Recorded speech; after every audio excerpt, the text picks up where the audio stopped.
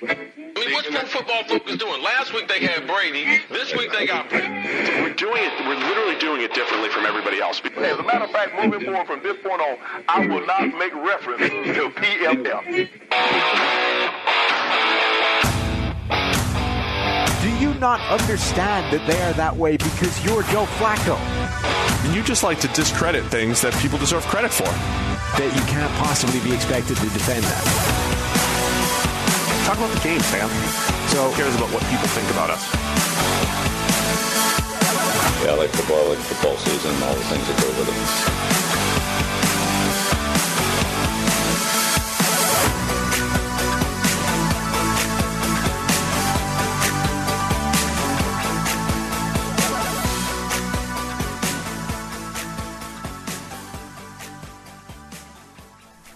Welcome into the PFF NFL podcast. Steve Palazzolo back here with Sam Monson. It's bright and early on Monday morning after maybe the greatest divisional round, maybe the greatest weekend in football history. That's what they're calling it, Sam.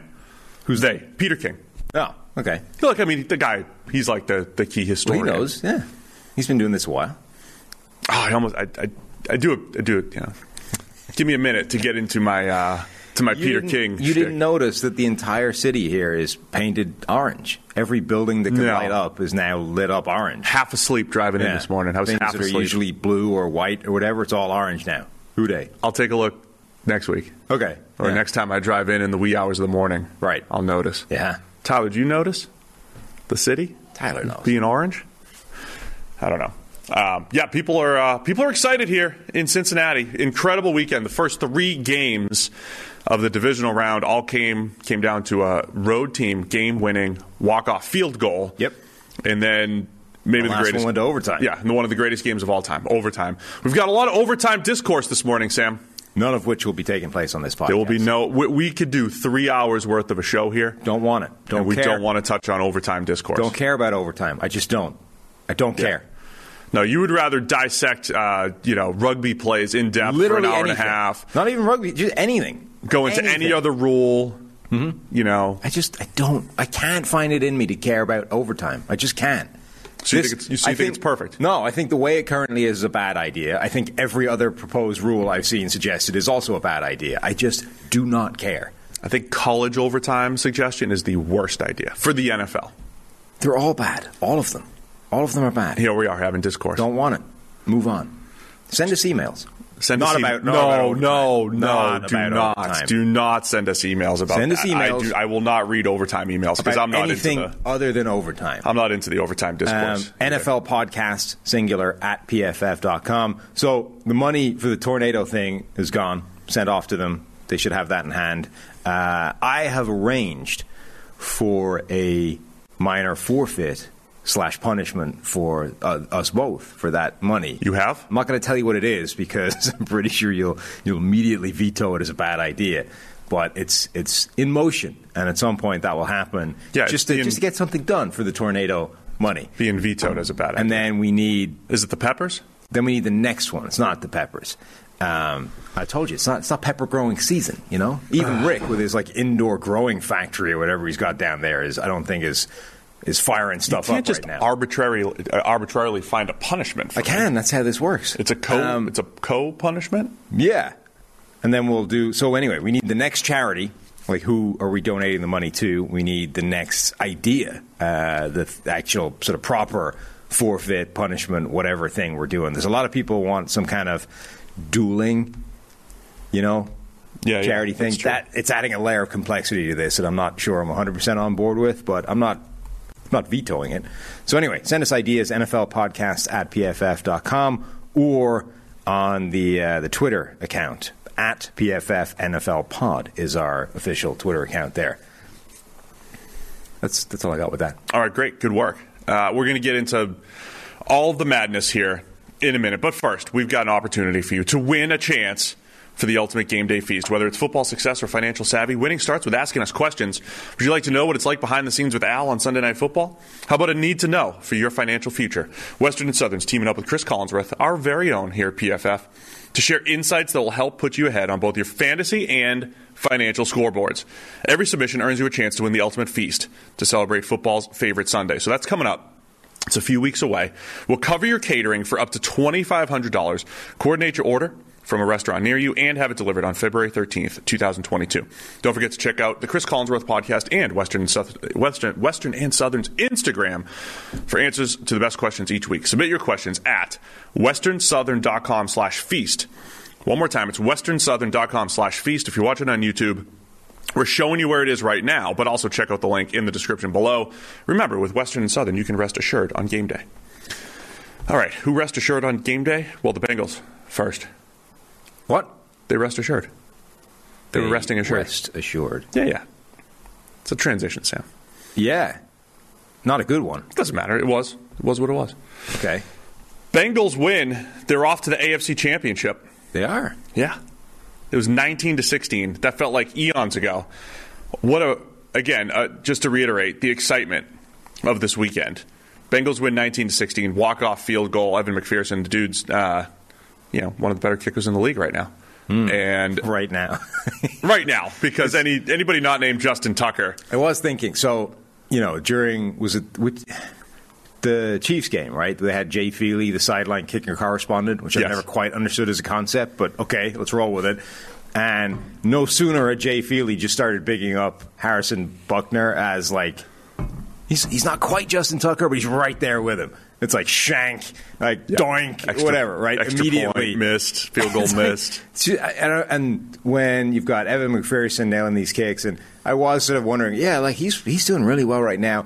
How quickly before he's cut and kicking for somebody else, right? Remember when Blair Walsh did this for the Vikings, or now Daniel Carlson got cut and is now one of the best kickers ever for somebody else.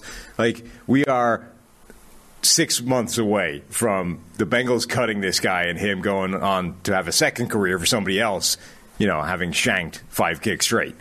And yet somehow Mason Crosby just continues on trucking for the same team despite going through 5 of those going through the yips. Right, career-killing stretches. So many stories coming out of this Bengals-Titans game. So this is where we're going to start. And each game got progressively better and crazier. I mean, I think that you could honestly say that. They were all crazy in their own right. Maybe the 49ers-Packers was the second craziest, but this literally got progressively worse. Game. The most normal game. And yet it was just a routine, really close, exciting game. Yet Joe Burrow gets sacked 9 times in a victory. So the most normal routine game, and yet it set an NFL record. That's how crazy this weekend was. You were doing some research on the sack totals, right? Yeah. During the game, it became apparent that this was getting kind of crazy, right? Burrow is going down constantly with sacks. And you're like, what is the most number of sacks a guy has taken and still won a playoff game? Because we've got to be approaching it. Turns out the number was 9. 8 depending on when you drew the line. In order to get to 9, you have to go back to the AFL. The Chiefs, Len Dawson. By the way, that game, nuts. Apparently in an AFL championship game, Len Dawson won a game 31-7, having been sacked 9 times. Yeah, I remember that. Yeah, of course. Yeah, I don't remember that at all. Since the merger, I think Donovan McNabb, the 4th and 26 game against the Packers, that was the last time, and that was 8. Didn't McNabb have a couple of those games where he got sacked 8 to 10 times? Some ridiculous number. Yeah, but that was the only one where a guy had won, was that 4th and 26 game where he'd been sacked 8 times. So this game, Joe Burrow sacked 9 times, the most a guy has ever taken since the merger, and still won a game, which is craziness. This was weird because everybody's going to be talking about the pressure and the Bengals offensive line and pass protection and all that stuff. And it wasn't good overall, but it was also one of those games where every pressure turned into a sack. Yeah. So it wasn't they gave up 13 pressures total. Yeah. 9 of which were sacks. So they were just... The thing about an actual sack is it's not, again, we talk about this all the time. We've used the research says it's more of a QB-driven stat. I think what was happening in this game was the Titans were just taking away Joe Burrow's first read a lot. And on these particular plays, there was some quick pressure in there too, but on these particular plays, if he held the ball just a tick and came back to something else, he was done on these particular plays, right? On a bunch of them. There was other plays where, might have been on Burrow, getting rid of the ball and all this stuff. So, but it wasn't like the Bengals got absolutely smoked up front, especially even compared to other offensive lines. But this was a weekend of defensive fronts and defensive until we saw the fireworks late in the Chiefs-Bills game. It was very much a defense-oriented weekend, right? Especially on Saturday. Yeah, but it's also like it really was. I can't. It's very hard to articulate this, but it was quote unquote just those plays.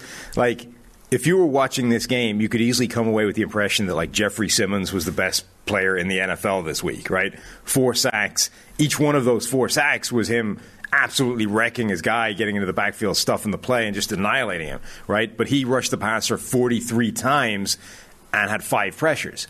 So 4 sacks and 1 additional pressure, which is, I mean, it's reasonable. It's pretty good. Like 4 sacks is fantastic.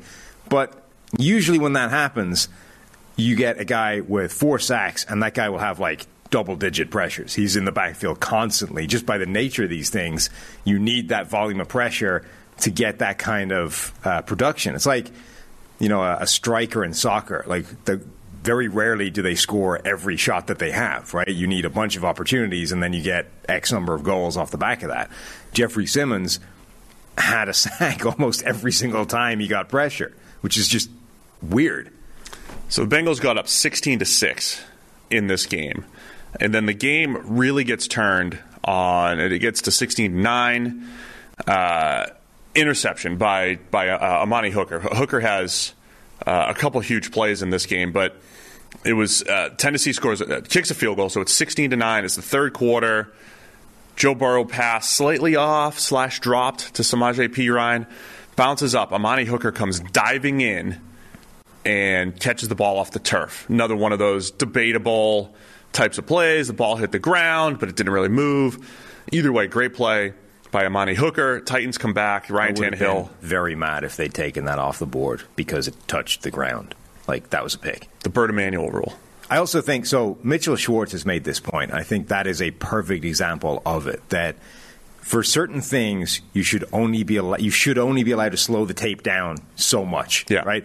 Under any normal speed, that's an easy interception. You wouldn't question it at all. The slower you made it, the more it looked like, oh, I don't know, it touched the ground. Like, is it a pick? Like, stop slowing it down. You don't need to. Any normal speed, it's just a pick. Did you almost go full Romo there? Yeah. I don't know, Jim. We see it on the ground, and it's rubbing against the dirt, and I don't know if they're going to do it. Like the last play of the game, when they started looking at it. I'm a Romo apologist, because the first, yes.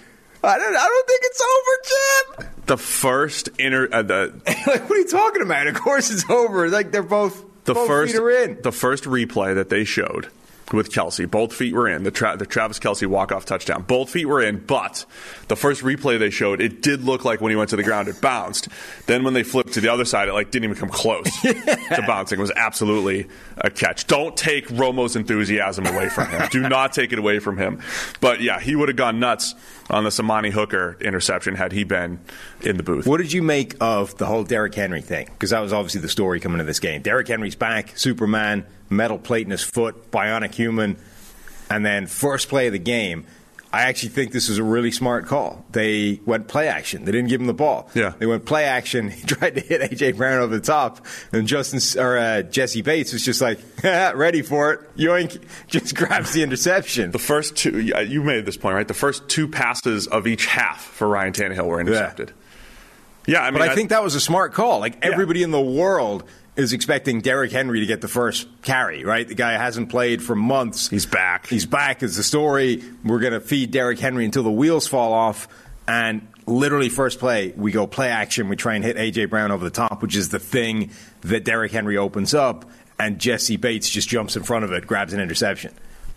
Yeah, I mean, I thought it was a good play, bad decision by Tannehill. Yeah, but I think it was the right call. I think it was a smart play call, and Jesse Bates was just absolutely ready for it and immediately get Cincinnati off to a fantastic start. It did. So there's a lot at stake here. I mean, Henry was okay in this game. I thought he was fine. You know, he didn't break. No Dante Foreman. But Dante Foreman was the one who did break the big run, had a long of 45, had 4 carries for 66 yards. I mean, Tennessee I like Renner's tweet still ran the ball. How many people do you think are under the impression that Derrick Henry rattled off that big run? Oh, I'm sure. Yeah, I mean, not anymore because it happened so long ago, and a lot of stuff's happened since then, and they lost. But this was Cincinnati's first ever road playoff win. Really? They've been to 2 Super Bowls before, and they were 0-7 on the road. I didn't even realize that. Joe Burrow's Joe Cool over here. I mean, that's the Joe Montana comps. What kind of vibes are you getting from Joe Burrow right now? Because we're starting to get to a weird place of, everybody making Joe Montana type of comps to him. It's kind of like the tough thing in analysis, the way we do it at a play-by-play level and all that stuff. Because I'm gonna go back to his second to last year at LSU, and I don't know if this was just because LSU had been coming off a decade plus of some of the worst quarterback play you've ever seen. Joe Burrow had like a good, solid grade that particular year. He was a good quarterback. But I remember LSU fans saying, we have our Tom Brady in Joe Burrow. This was before his Heisman season, before his dominant Heisman season, because he had shown flashes. And I know a lot of our colleagues in the analytics community and analytics Twitter and that corner of NFL Twitter that's lives and dies by the spreadsheets and will mock the NFL evaluators who will be like, oh, he just has it, right? When you're looking at Joe Burrow, and this was like the decider between Joe Burrow and Justin Herbert. Oh, he just has it. We'll give Joe Burrow the credit. They both have it. What's that? Turns out they both have it. They both have it, right? But some people took Joe Burrow. He's just a winner and all that stuff. Tua doesn't. Tua doesn't have it. Not it. Certainly not it. It being like enough arm to make these throws. I mean, but that's the thing, right? Because there's also a section of people who don't think, oh, Joe Burrow, poo-armed, number 1 overall pick and all this stuff. There was a lot of people that did not like Joe Burrow as a number 1 overall pick.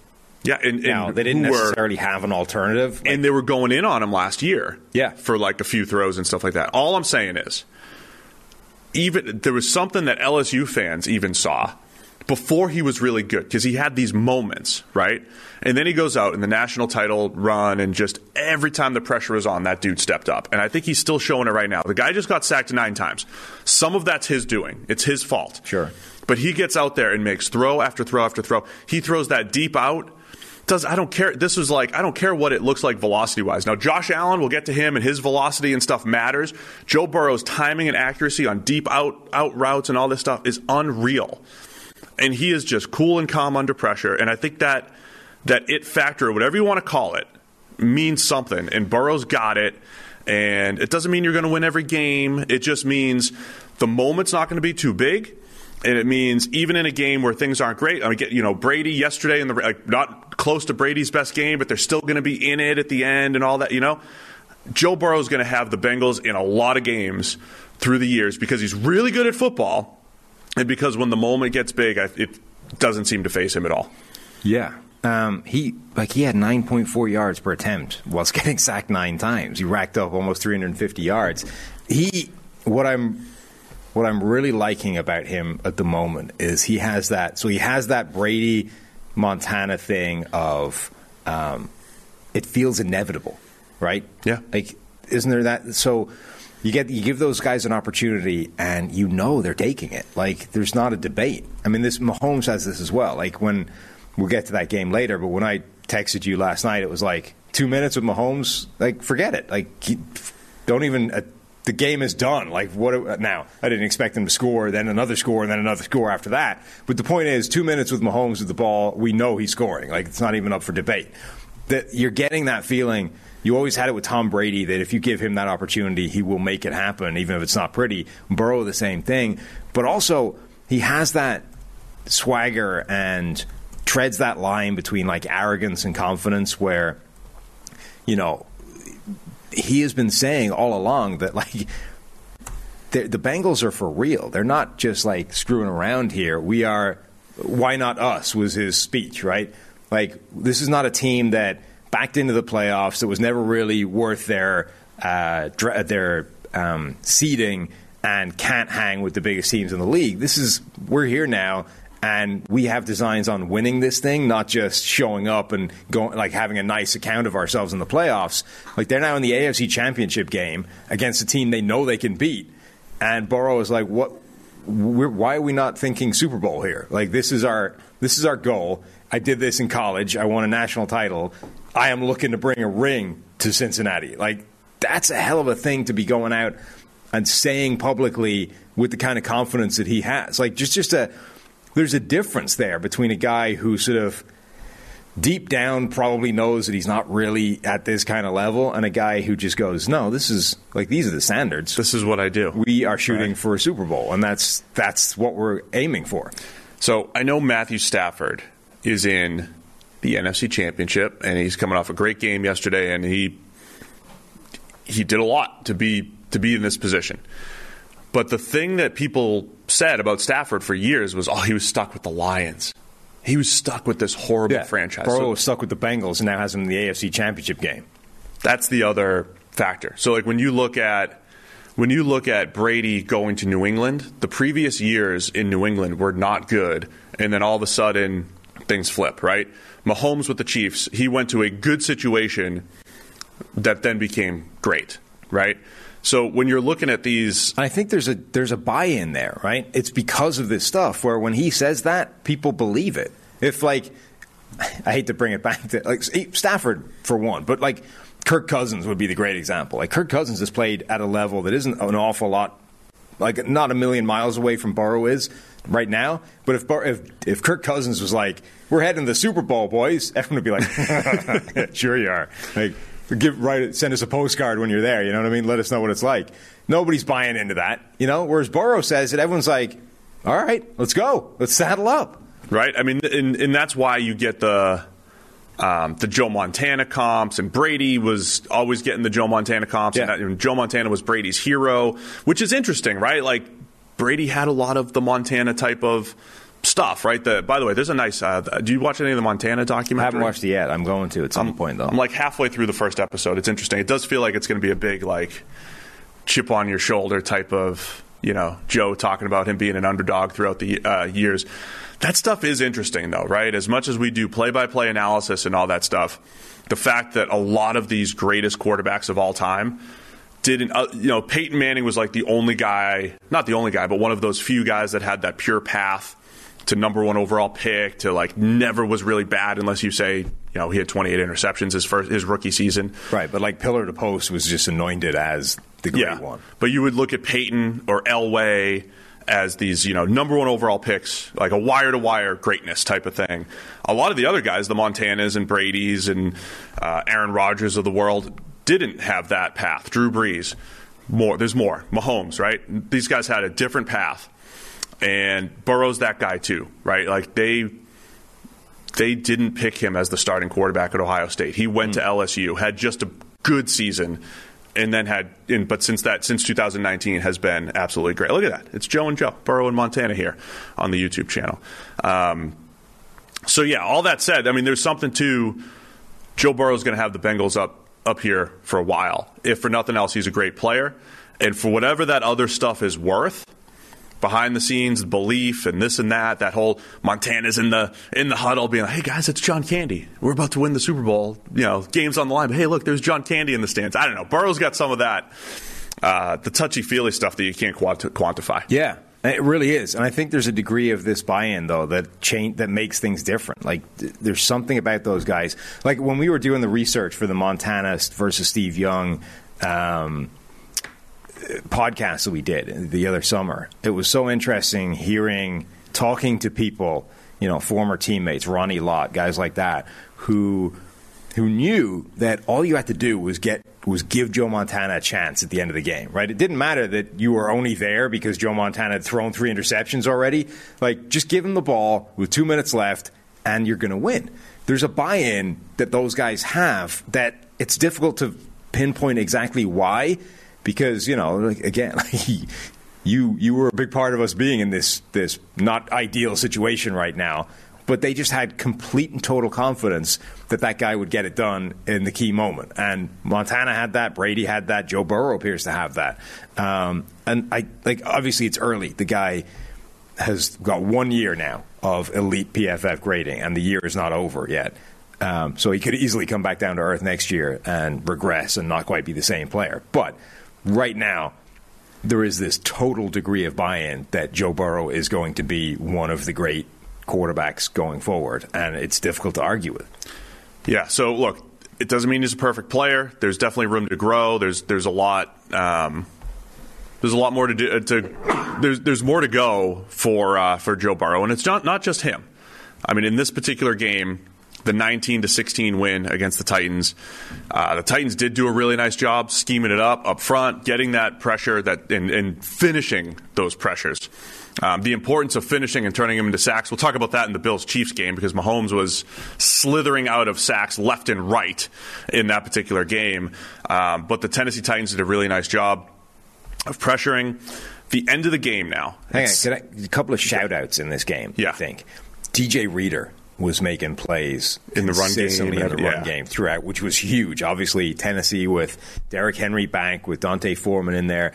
Like, DJ Reader was taking it upon himself. Remember, the Bengals defensive line banged up, missing a couple of guys. They've been like calling defensive tackles up randomly throughout the week, just trying to get bodies there. DJ Reader basically personally made it his life's mission to stop the run in this game. Did a really good job of it. Clay Johnson was someone I thought, so this is a guy who's played like less than 50 snaps over the season for two different teams, right? Complete like bottom of the roster type of guy, barely plays, special teams primarily, and then solo tackle off the edge to stop a Derrick Henry 2-point attempt, right? Just imagine like going from those sort of quote unquote lows, I'm not really a consequential person on this team, to I just made one of the biggest plays of the game on my own against Derrick Henry in goal line defense to stop 2 points going on the board. Like, just a huge moment for him, which must be pretty awesome as a thing. And then Mike Hilton had one of the biggest plays out there, and Mike Hilton has been playing really well recently. They've put him on an island against some pretty tough opposition in recent weeks.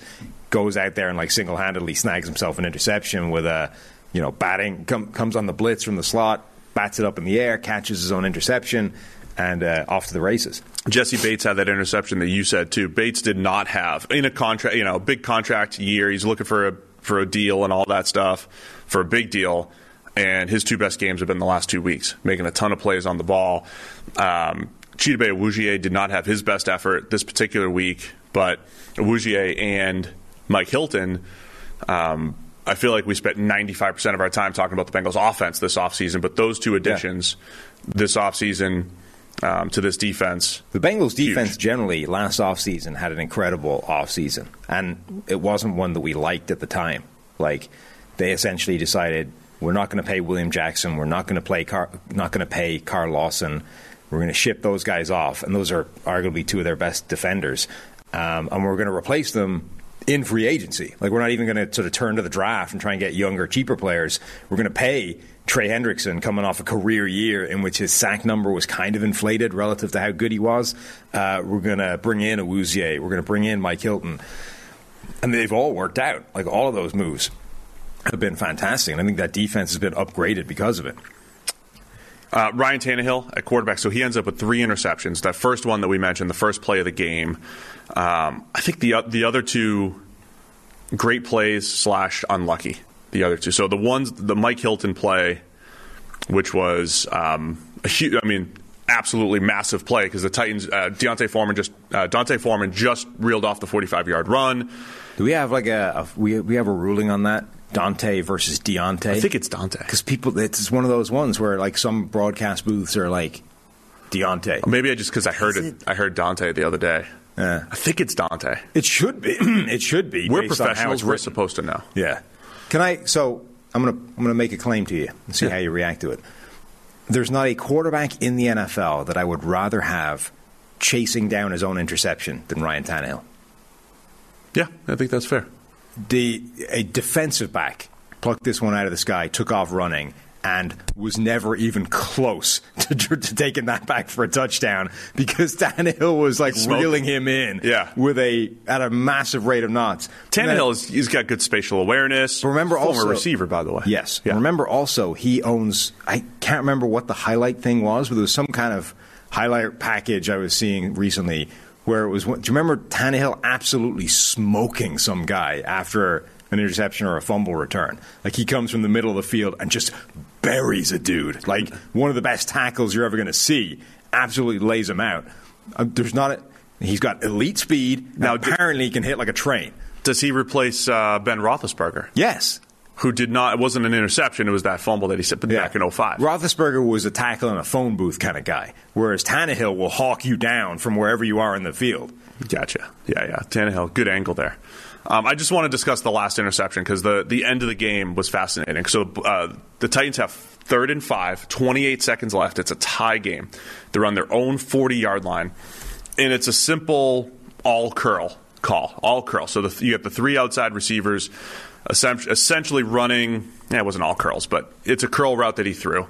They're all running vertical routes well beyond the sticks. So it's about a 15-yard pass. And, on the broadcast cam, it's like, oh, he forced it. It's not. I mean, it's a little forced, but it might be a touch late from Tannehill. This interception, though, is not on him. This is not like an egregious decision where he threw the ball to the defense.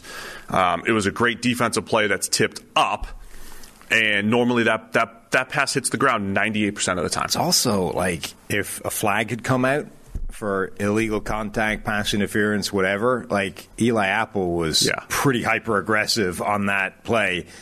If they'd thrown a yellow flag, I don't think anybody really would have been complaining. Now, you could make the argument that throwing to Westbrook-Akina in a crunch time or whatever. Tightly covered. Yeah, it's not the smartest thing in the world. Yeah, and when you're talking tightly covered, again, you're throwing this ball as the receiver's going into his break, you're throwing it. He's in between. He's in front of the corner, right? So he's got to work back to it, and then you presumably make the corner work through the receiver to make the play. Eli Apple played it perfectly. Yeah. And so again, my only point on this is if that pass hits the ground, as it would 98% of the time, you're just like, oh, okay, good play, Eli Apple. Now we're going to punt, and the Bengals are going to get the ball with about 20 seconds left, and they're going to take a knee, and we're going to overtime. Instead, the ball just got tipped up. Logan Wilson, this wasn't a throw into triple coverage. Right. Like, Logan Wilson's just getting into his zone.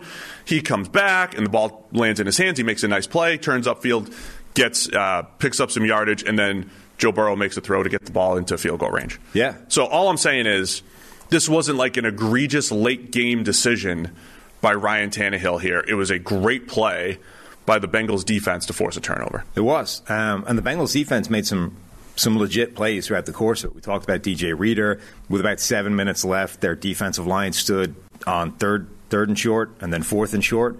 The first one, it looked like Tannehill could have given that to Derrick Henry and not pulled it himself and gone nowhere. Like, that actually looked like something that might have been converted. 4th down was just they never had a shot. Like, the Bengals defense had that absolutely blanketed. Their D stood big in a lot of critical plays throughout this game. And even like the deep touchdown to A.J. Brown, it's pretty tight coverage. Like, that was like a teaching tape from A.J. Brown in terms of how you're supposed to do that with late hands is the term, right? Late hands. So he did exactly what you don't do, like the opposite, right? A.J. Brown basically reacts to that as the ball shows up. And like immediate reaction, turns, grabs it one-handed, it turns out, because the DB's got that close to coverage. When you react that late, there's literally nothing the DB can do. He can't react in time after your reaction to make any kind of play on the ball or the receiver. That's why they teach that. You apparently do the opposite, where your hands are so early that the receiver has or the DB has like reacted, wondered why the ball hasn't arrived, and then somehow like during the time where he's wondering what the hell is going on is when the ball drops into your hands. You're referring to my 70-yard touchdown against you? How many yards was that really? Because I'm probably because there's not a hope in hell you could get to 70. I have I'll have to check the stat sheet, but I have a 70-yard scamper in UMass Lowell flag football. I don't think you could run 70 yards. 70 yards from the quarterback position. Yeah. Just ran away from the defense. Just like I ran away from you for at least 50. The great Zach Robinson. Running away. One game away from the Super Bowl, Zach Robinson putting it right on my hands. Yeah. Which were up. For about 8 seconds, yeah. For about 10 yards. Yeah. 10 yards, 8 seconds. Yeah, it's about right. Right. Yeah. So you did the exact opposite of late hands. Your hands were so early that it threw everything off from people that play the game of football. I'm back and forth on this Derrick Henry take here. He gets 20 carries, and I know we've seen him, be at 20 for 62 for so long, and then there's your 50-yarder to make the yards per carry look pretty good. But I have to say, throwing the ball to A.J. Brown, who did make that great catch on the 41-yarder. A.J. Brown ends up with 9 targets. Football's not as simple as throw the ball to the receiver, the same number of times as you hand it to a running back. But, man, A.J. Brown is the real difference maker in this offense. More of a difference maker, I would say, than Henry. And I feel like you could feed him more. This is why the Derrick Henry thing was always going to be a difficult problem for them to work out, because was Derrick Henry 100% in this game? No, probably not. Was he the more explosive Tennessee running back in this game? No. But that Derrick Henry has this history of keep giving him the ball, keep loading him up. Late in the game, that's when he breaks off something. So do you keep doing that if he's not 100%, or do you work out a pivot during the game of it's not really Derrick Henry out there, it's just a dude that looks like him, and kind of go away from that late in the game and use him as that decoy. Now, they did that right at the start of the game, right? Play number 1, play action. We're not even going to give him the ball. Yeah, do that. But late in the game, you saw they were still giving him the ball in that 4th and 1. It's it's not working. They're prepared for it. I think that was always going to be a difficult thing for the Titans. But ultimately, Bengals defense stood up big. They made some plays when they need to, and I think they were deserved winners.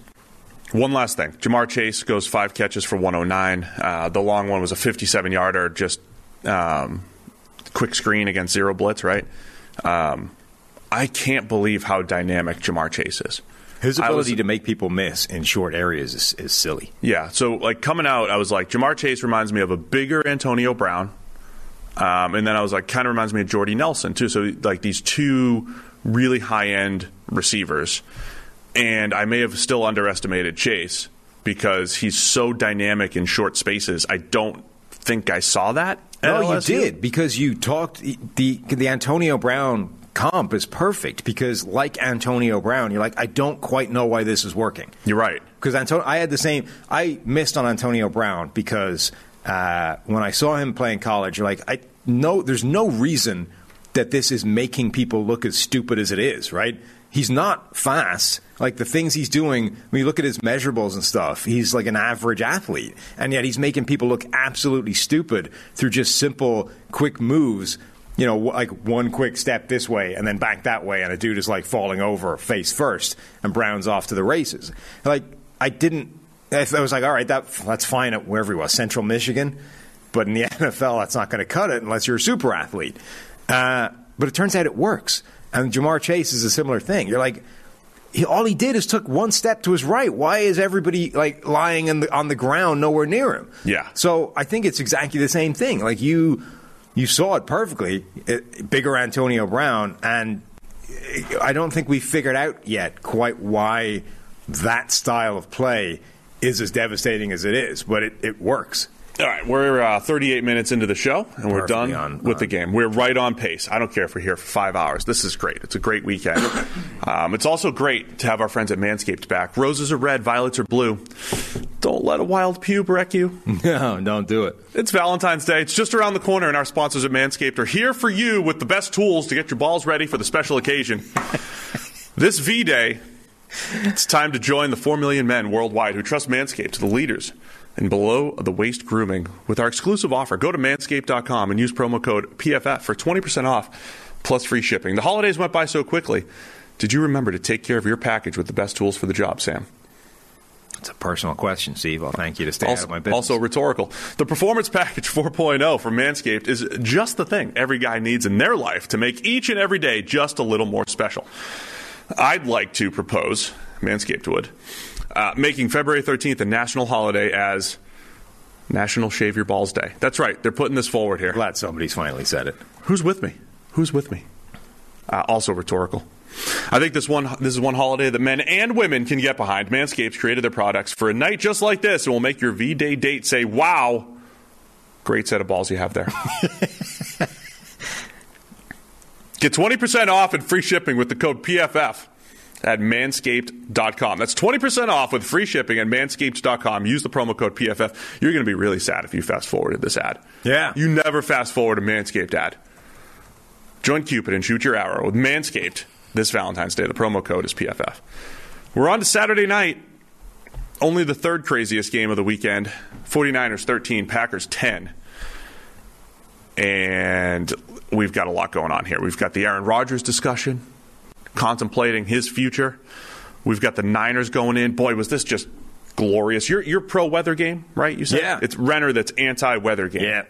I could see why after this one. But this was just Lambeau and snow, and it feels like zero. Don't go and listen to our preview of this game because, Completely off? Yeah. Both of us were like, you know what? I don't know that either defense can stop the opposition here. Like, it's going to be high scoring. Both offenses are going to be rolling down, scoring at will. Didn't happen so much. Well, the first drive. First drive made us look smart. And then from that moment on, we looked like idiots. So Packers get up. Part. Packers got up 7-0 early. Yes. And it looked like they didn't have a plan for Davante Adams. And I thought it was well laid out, I think, on the broadcast where it was like, look, you can't game plan for Davante Adams because the Packers do a great job of moving him around, and it's Aaron Rodgers' guy. And feels like you can game plan that a little bit, Like, how hard is it to anticipate if he moves to the slot? How do we bracket him? I know, but all I'm saying is after the first drive, I think he had 4 catches on the first drive. It's like, okay, they're not going to stop him. But then they did a really good job on third down in particular, attacking Davante Adams and taking him away. Can you explain to me why Green Bay does this time after time after time? Look unstoppable and then stop. Like, this has been their season. You think every time you're like, oh, look, this Green Bay offense is going to roll. They've got Aaron Rodgers. They've got Davante Adams. Nobody can stop it. They look completely untouchable. And then for giant swathes of play, they just stall and don't keep putting points on the board. And all these weird games, like Cleveland. Remember that? It was like there was a period in that game where like, oh, this is going to be an ass-kicking. Like the Packers are just going to roll. And then all of a sudden they stop scoring. The Browns claw their way back into it, and it was a nail-biter. Like, every single game with the Packers seems to be like this. They just stall out of their own volition. And, okay, yeah, the 49ers defense did a great job after that point and made a lot of plays, and Nick Bosa was in, but they just seem to be the architect of their own demise. I don't understand why they're so switch on or switch off as an offense. I don't have a great answer for it. It's not like this happens in every game, but it happens a lot. It happened in 2019. I feel like it was a bigger story, and because we hadn't seen this before, right? It was Matt LaFleur and Aaron Rodgers' first season, and they looked so much better on script. And maybe that's just the answer. Maybe there are certain teams who are better scripting than they are adjusting. And I thought that the Niners, D'Amico Ryan's getting a lot of hype coming out of this game, and this is where I was wrong. I mean, I thought the Niners' defense would get picked apart. I felt like they had been overachieving. I felt like their pass rush, which was good and solid in this game again, I thought their pass rush was going to get negated because Rodgers is getting rid of the ball and getting the ball out of his hands. But this was the interesting thing here. It was almost like the Packers narrative from 2 years ago of, man, they just really need some help for Davante Adams. They really need some help for Davante. It felt like it just showed up in this game because obviously Rodgers had been putting up ridiculous numbers. He's probably going to win back-to-back MVPs. It's not like this has been a massive weakness that showed up. Alan Lazard has stepped up before. We've seen Marquez Valdez-Scantling, who missed this game, but we've seen other guys step up. Randall Cobb. In this game, Davante Adams and Aaron Jones caught 18 of the 20 passes.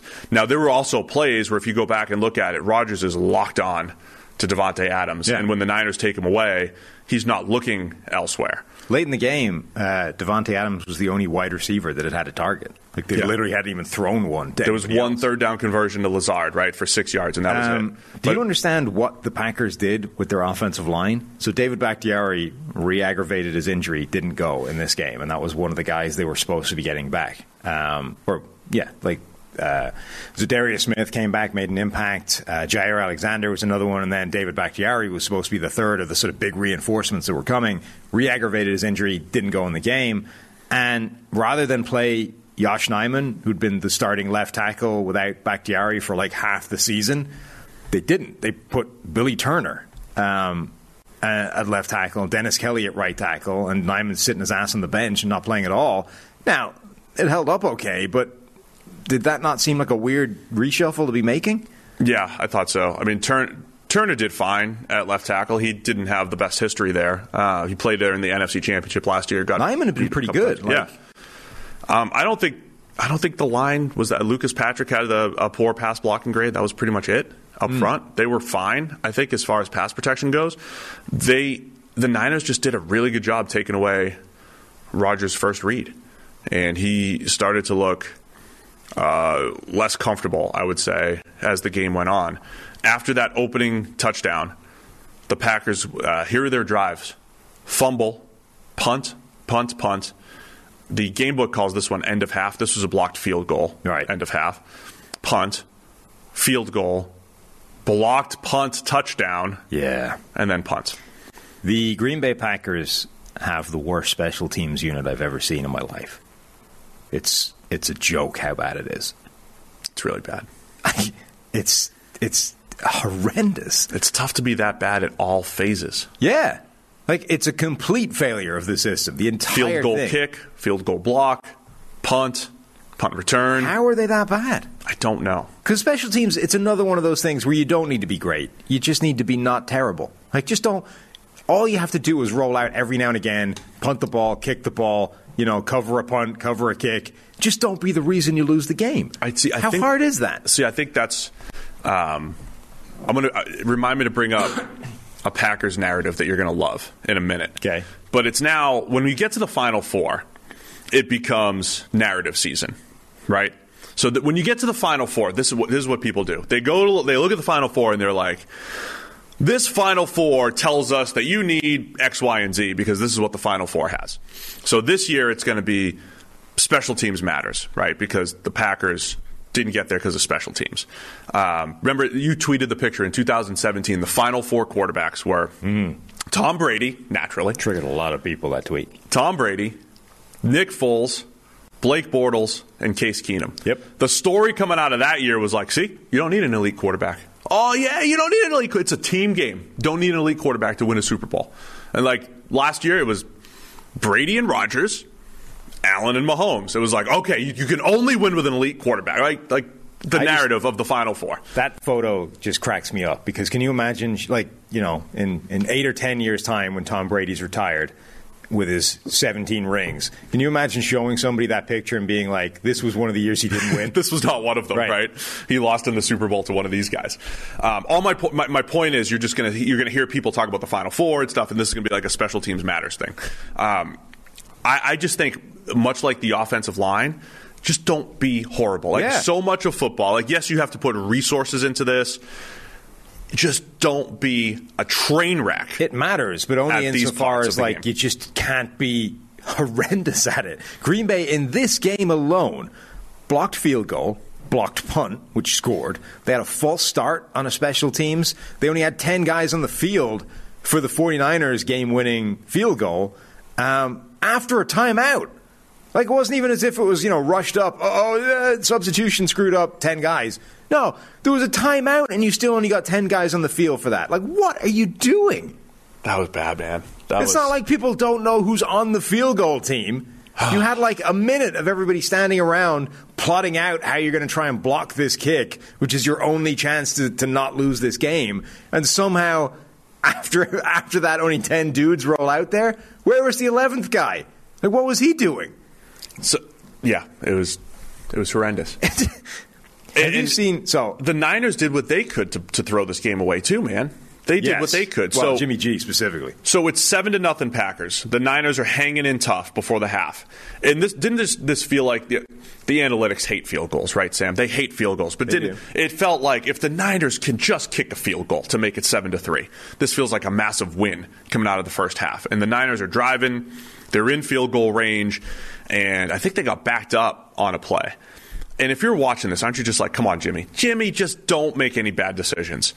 Yeah. And he throws out of the pocket an errant pass, intercepted. It literally takes 3 points off the board. Minimum 3 points off the board for the Niners, which is bad enough. Couple plays later, complete coverage bust, or Aaron Rodgers just, eye manipulation. Coverage bust, 75-yarder for Aaron Jones. Now it feels like, okay, Jimmy G just made a 6-point mistake. Throws the interception, takes 3 points off the board.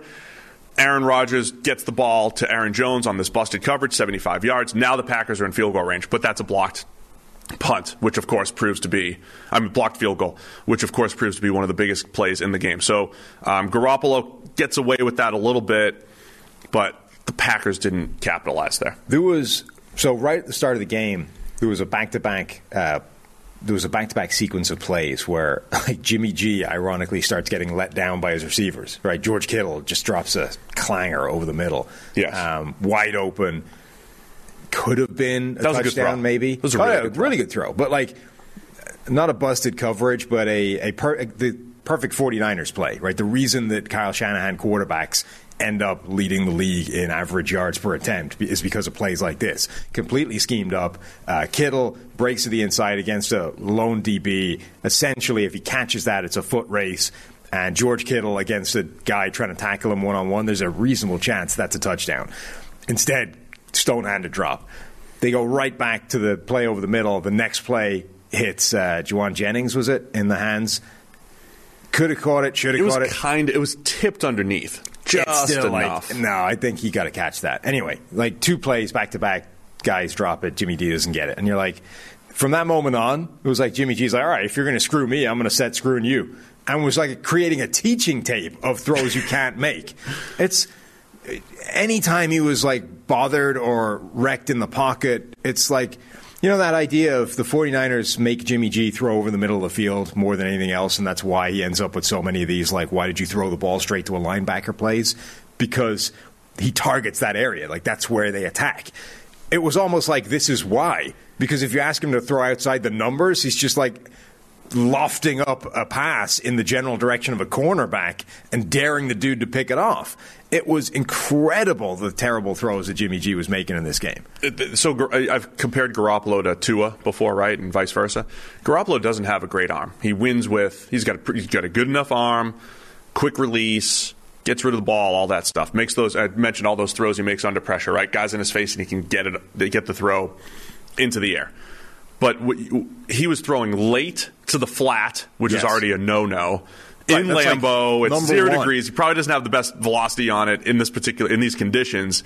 Those things were floating out there, and they didn't come back to bite him. He got away with a bunch of them. Yes, that's there's sort of 2 things that are held up in the do nots of quarterback play. One, throw back across your body, generally into the middle of the field. Now, people like Mahomes and Josh Allen and all these quarterbacks recently are kind of breaking that, but generally that's one of the golden do-not-dos of quarterback play. The other one is throw late into the flat, because the cornerbacks are waiting on those, and if you don't absolutely rifle it in there, they're waiting to pick those off. Somehow he got away with it. I just want to jump back for a second to the Green Bay Packers special teams. Now, look, their special teams coordinator is a guy called Morris Drayton, and I'm not... The man might be a great coach for all I know. I just want to read you a section of his resume because it's pretty hilarious. I like when you do the deep research here. It's pretty funny. So he was a graduate assistant at the Citadel. That's where he got to start. One of my favorite college teams, by the way, just for name alone. It's an awesome name of a school. They should be great based off that. Sure. Then he went to the Charleston Swamp Foxes. Of course. From there, he went to the... Cut his teeth with the Swamp Foxes. Right. Then to the Sinajoki Crocodiles as a defensive coordinator. Big step up. Then the Goose Creek High School. Then we went to... Are these lateral moves, or is he moving up and down here? I mean, I don't know what the Sinajoki Crocodiles are, but he was a defensive coordinator there. Then he was an assistant coach at Goose Creek High School. Then we went to South Carolina State, then Coastal Carolina, Southern Miss, the Montreal Alouettes, back to the Citadel. And then somehow we jumped from the Citadel to the Indianapolis Colts and now the Green Bay Packers as a special teams coordinator. What a fascinating resume that is. It is. Yeah. You don't see an awful lot of Charleston Swamp Foxes to the NFL. I don't know that they've sent many alumni to the NFL. There's a reason for that. That's what I'm saying. I don't know. Look, the man might be a phenomenal special teams mind, for all I know. That being said, that's not the typical pathway your special teams coordinator treads. Yeah, I have no comment on the coach himself. On the Swamp Foxes? Or the Swamp Foxes. Don't know enough about the swamp foxes to make an educated statement or Are comment. foxes about. typically found in swamps? Aren't they more of like an urban scavenger? It's a special type of fox. Special fox, a swamp fox. Yeah, swamp fox even. I just know the special teams unit was bad. Terrible. Not just bad. All year. Bad doesn't describe it enough. It was horrific. And it cost them the game. So all that said, it was 10-3. Yeah. Green Bay. It's the fourth quarter. There was 4:50 left in the game. 4:50. So the Packers, Eric Armstead with a huge 11-yard sack of Aaron Rodgers on 3rd and 8. I mean, you could blame the special teams all you want, but the Packers offense had a lot of opportunities. They had opportunity after opportunity. All they had to do was put more points on the board. I know there was a blocked field goal in there, but had to just put points on the board. And they kept getting stopped, and the Niners defense did a great job stopping them. 4:50 left. The block punt, which is up in the air seemingly forever, and nobody's even going after the ball. And then the Niners pick it up, run it into the end zone. I did think after that point, like Aaron Rodgers looked a little rattled. He looked kind of stunned. I don't want to extrapolate this too far. Aaron Rodgers is great. He's got a history of being great. But we have talked about, and I know people think that he's got some of like the most miraculous comebacks of all time. I think, but generally he's been like a step behind some of the other greats when it comes to that stuff. So the stuff we're talking about with like Brady and Burrow, and I didn't think Rodgers, they still had a chance. It was still 10-10, and two quarterbacks had game-winning drive opportunities in this game, and Jimmy Garoppolo was the one who came through in that instance. I thought Rodgers kind of pressed a little bit. They come in, he goes incomplete on an RPO that he holds the ball for like 7 seconds. It's his fault that they picked up an ineligible man downfield penalty when he threw it away. He goes short pass to Davante Adams, incomplete to Randall Cobb, incomplete to Davante Adams down the field. The incomplete to Cobb could have been a pick six. Rodgers threw the ball late to the flat. I mean, how would that narrative have been if that like he throws it late and inside? K'Wan Williams is like kind of right there at the catch point, almost a pick six opportunity. I thought Rodgers kind of folded in the end there when they had an opportunity to bounce back. He looked stunned. I mean, his press conference, he looked stunned too. He felt like a guy that was getting pretty pissed off at the special teams consistently screwing the team, right? Like, that and maybe rightfully so. I mean, look, we're obviously the Irish League is not quite at the NFL level. You know, tell me about it. The careers that I and Aaron Rodgers had are slightly different. Just talk about how relatable it was. Yeah.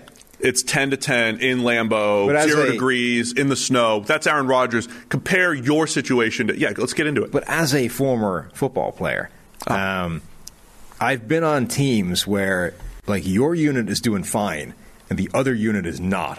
And when I say not, really not. You know what I mean? And there is a level to which you start to get pretty pissed off at that. You're like, there's only so much we can do over here. You know what I mean? Can you just make a play? Just one somewhere and dig us out of this thing, right? Like I've been on either side of a 2-0 game, right? And I'm not sure which is more frustrating, but they're both very, very annoying. You know what I mean? Oh gosh! And you and Aaron Rodgers, you guys should. What set I'm up saying a little is call for console. Right. What I'm saying is I can empathize with the frustration that Rodgers was having in this game. Of can you just not have a blocked kick? Just one. Just any of these. You don't make them, right? Any one of them, we probably win this game. Just stop getting the kicks blocked. Like, I am struggling over here. All I need you to do is kick the ball over there. How hard is that? All I'm saying is Patrick Mahomes easily could have had that same attitude, too. He had 13 seconds left down 3 in a really soft defense to throw against. But 13 seconds down 3, and he was like, let's do it. There's two more things I want to talk about in this game. One, they kept making a big deal early in the game about how much Kyle Shanahan scripts. You know, the famous script. You script the first 15 plays or whatever, and that's how you run on offense. Yeah. Shanahan apparently scripts 24 plays and splits them evenly between runs and passes.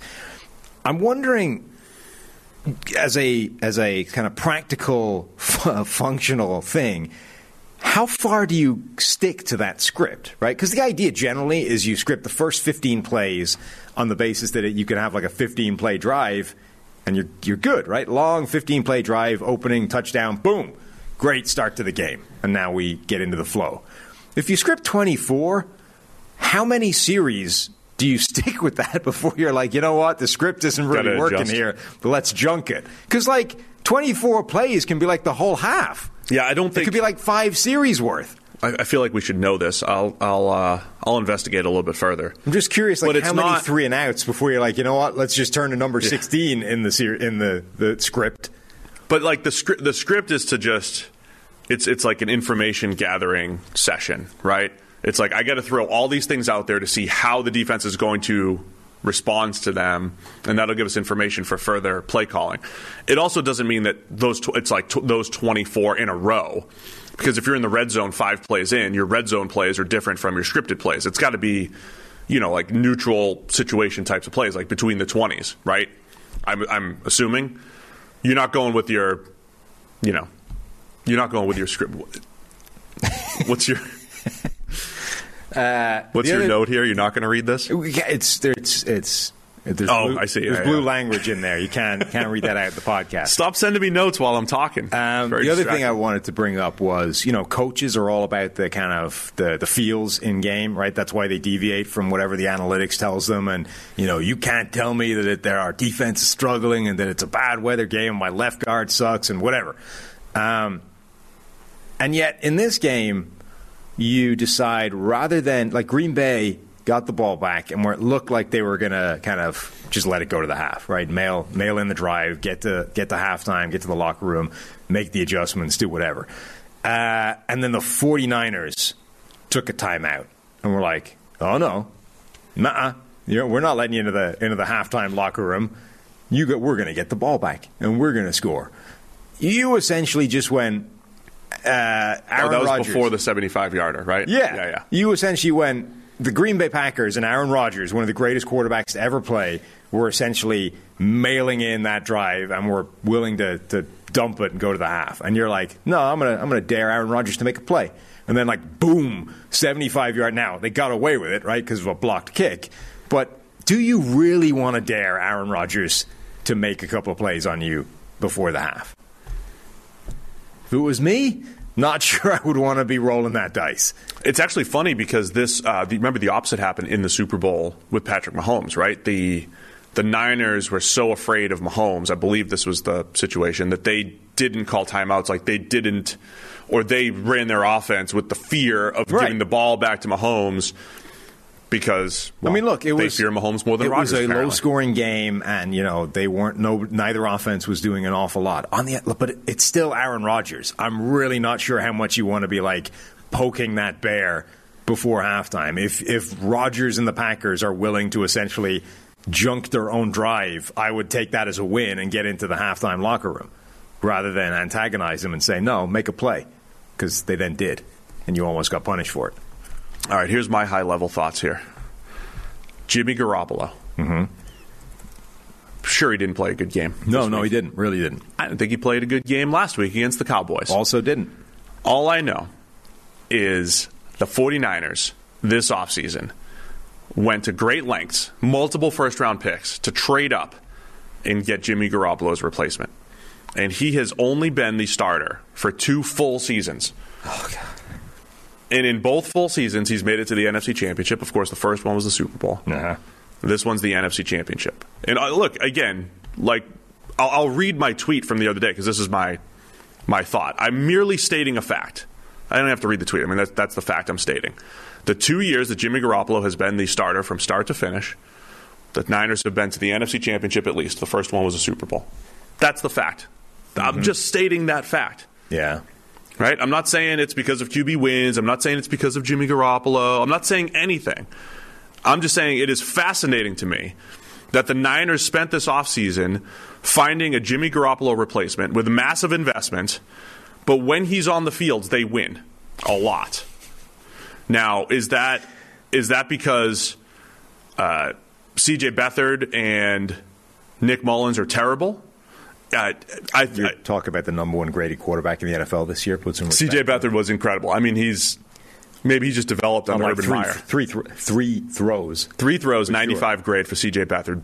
Great development under Urban Meyer, who gets a bad rap for not developing C.J. Beathard the way that he did.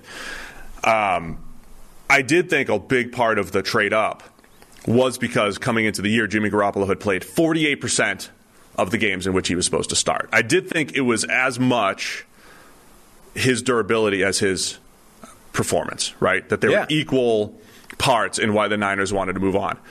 But do you read this as, and one more thing, this is Kyle Shanahan's first hand-picked quarterback. The first quarterback that he handpicked was Jimmy Garoppolo. They traded for him. They signed him to a massive contract. First handpicked quarterback. His second handpicked quarterback is Trey Lance. So does this mean Kyle Shanahan give him Jimmy Garoppolo or better, and that dude's just going to win? Ridiculous, crazy town. They're gonna be in the mix as long as his starting quarterback's healthy, or that Trey Lance, if he develops, is going to take this offense to the next level. Like, how do you read that? Because I'm just stating facts here. When Jimmy Garoppolo is on the football field, the 49ers win 70+% of their games, which is at the same level as Rodgers and some of these other top quarterbacks. Yeah.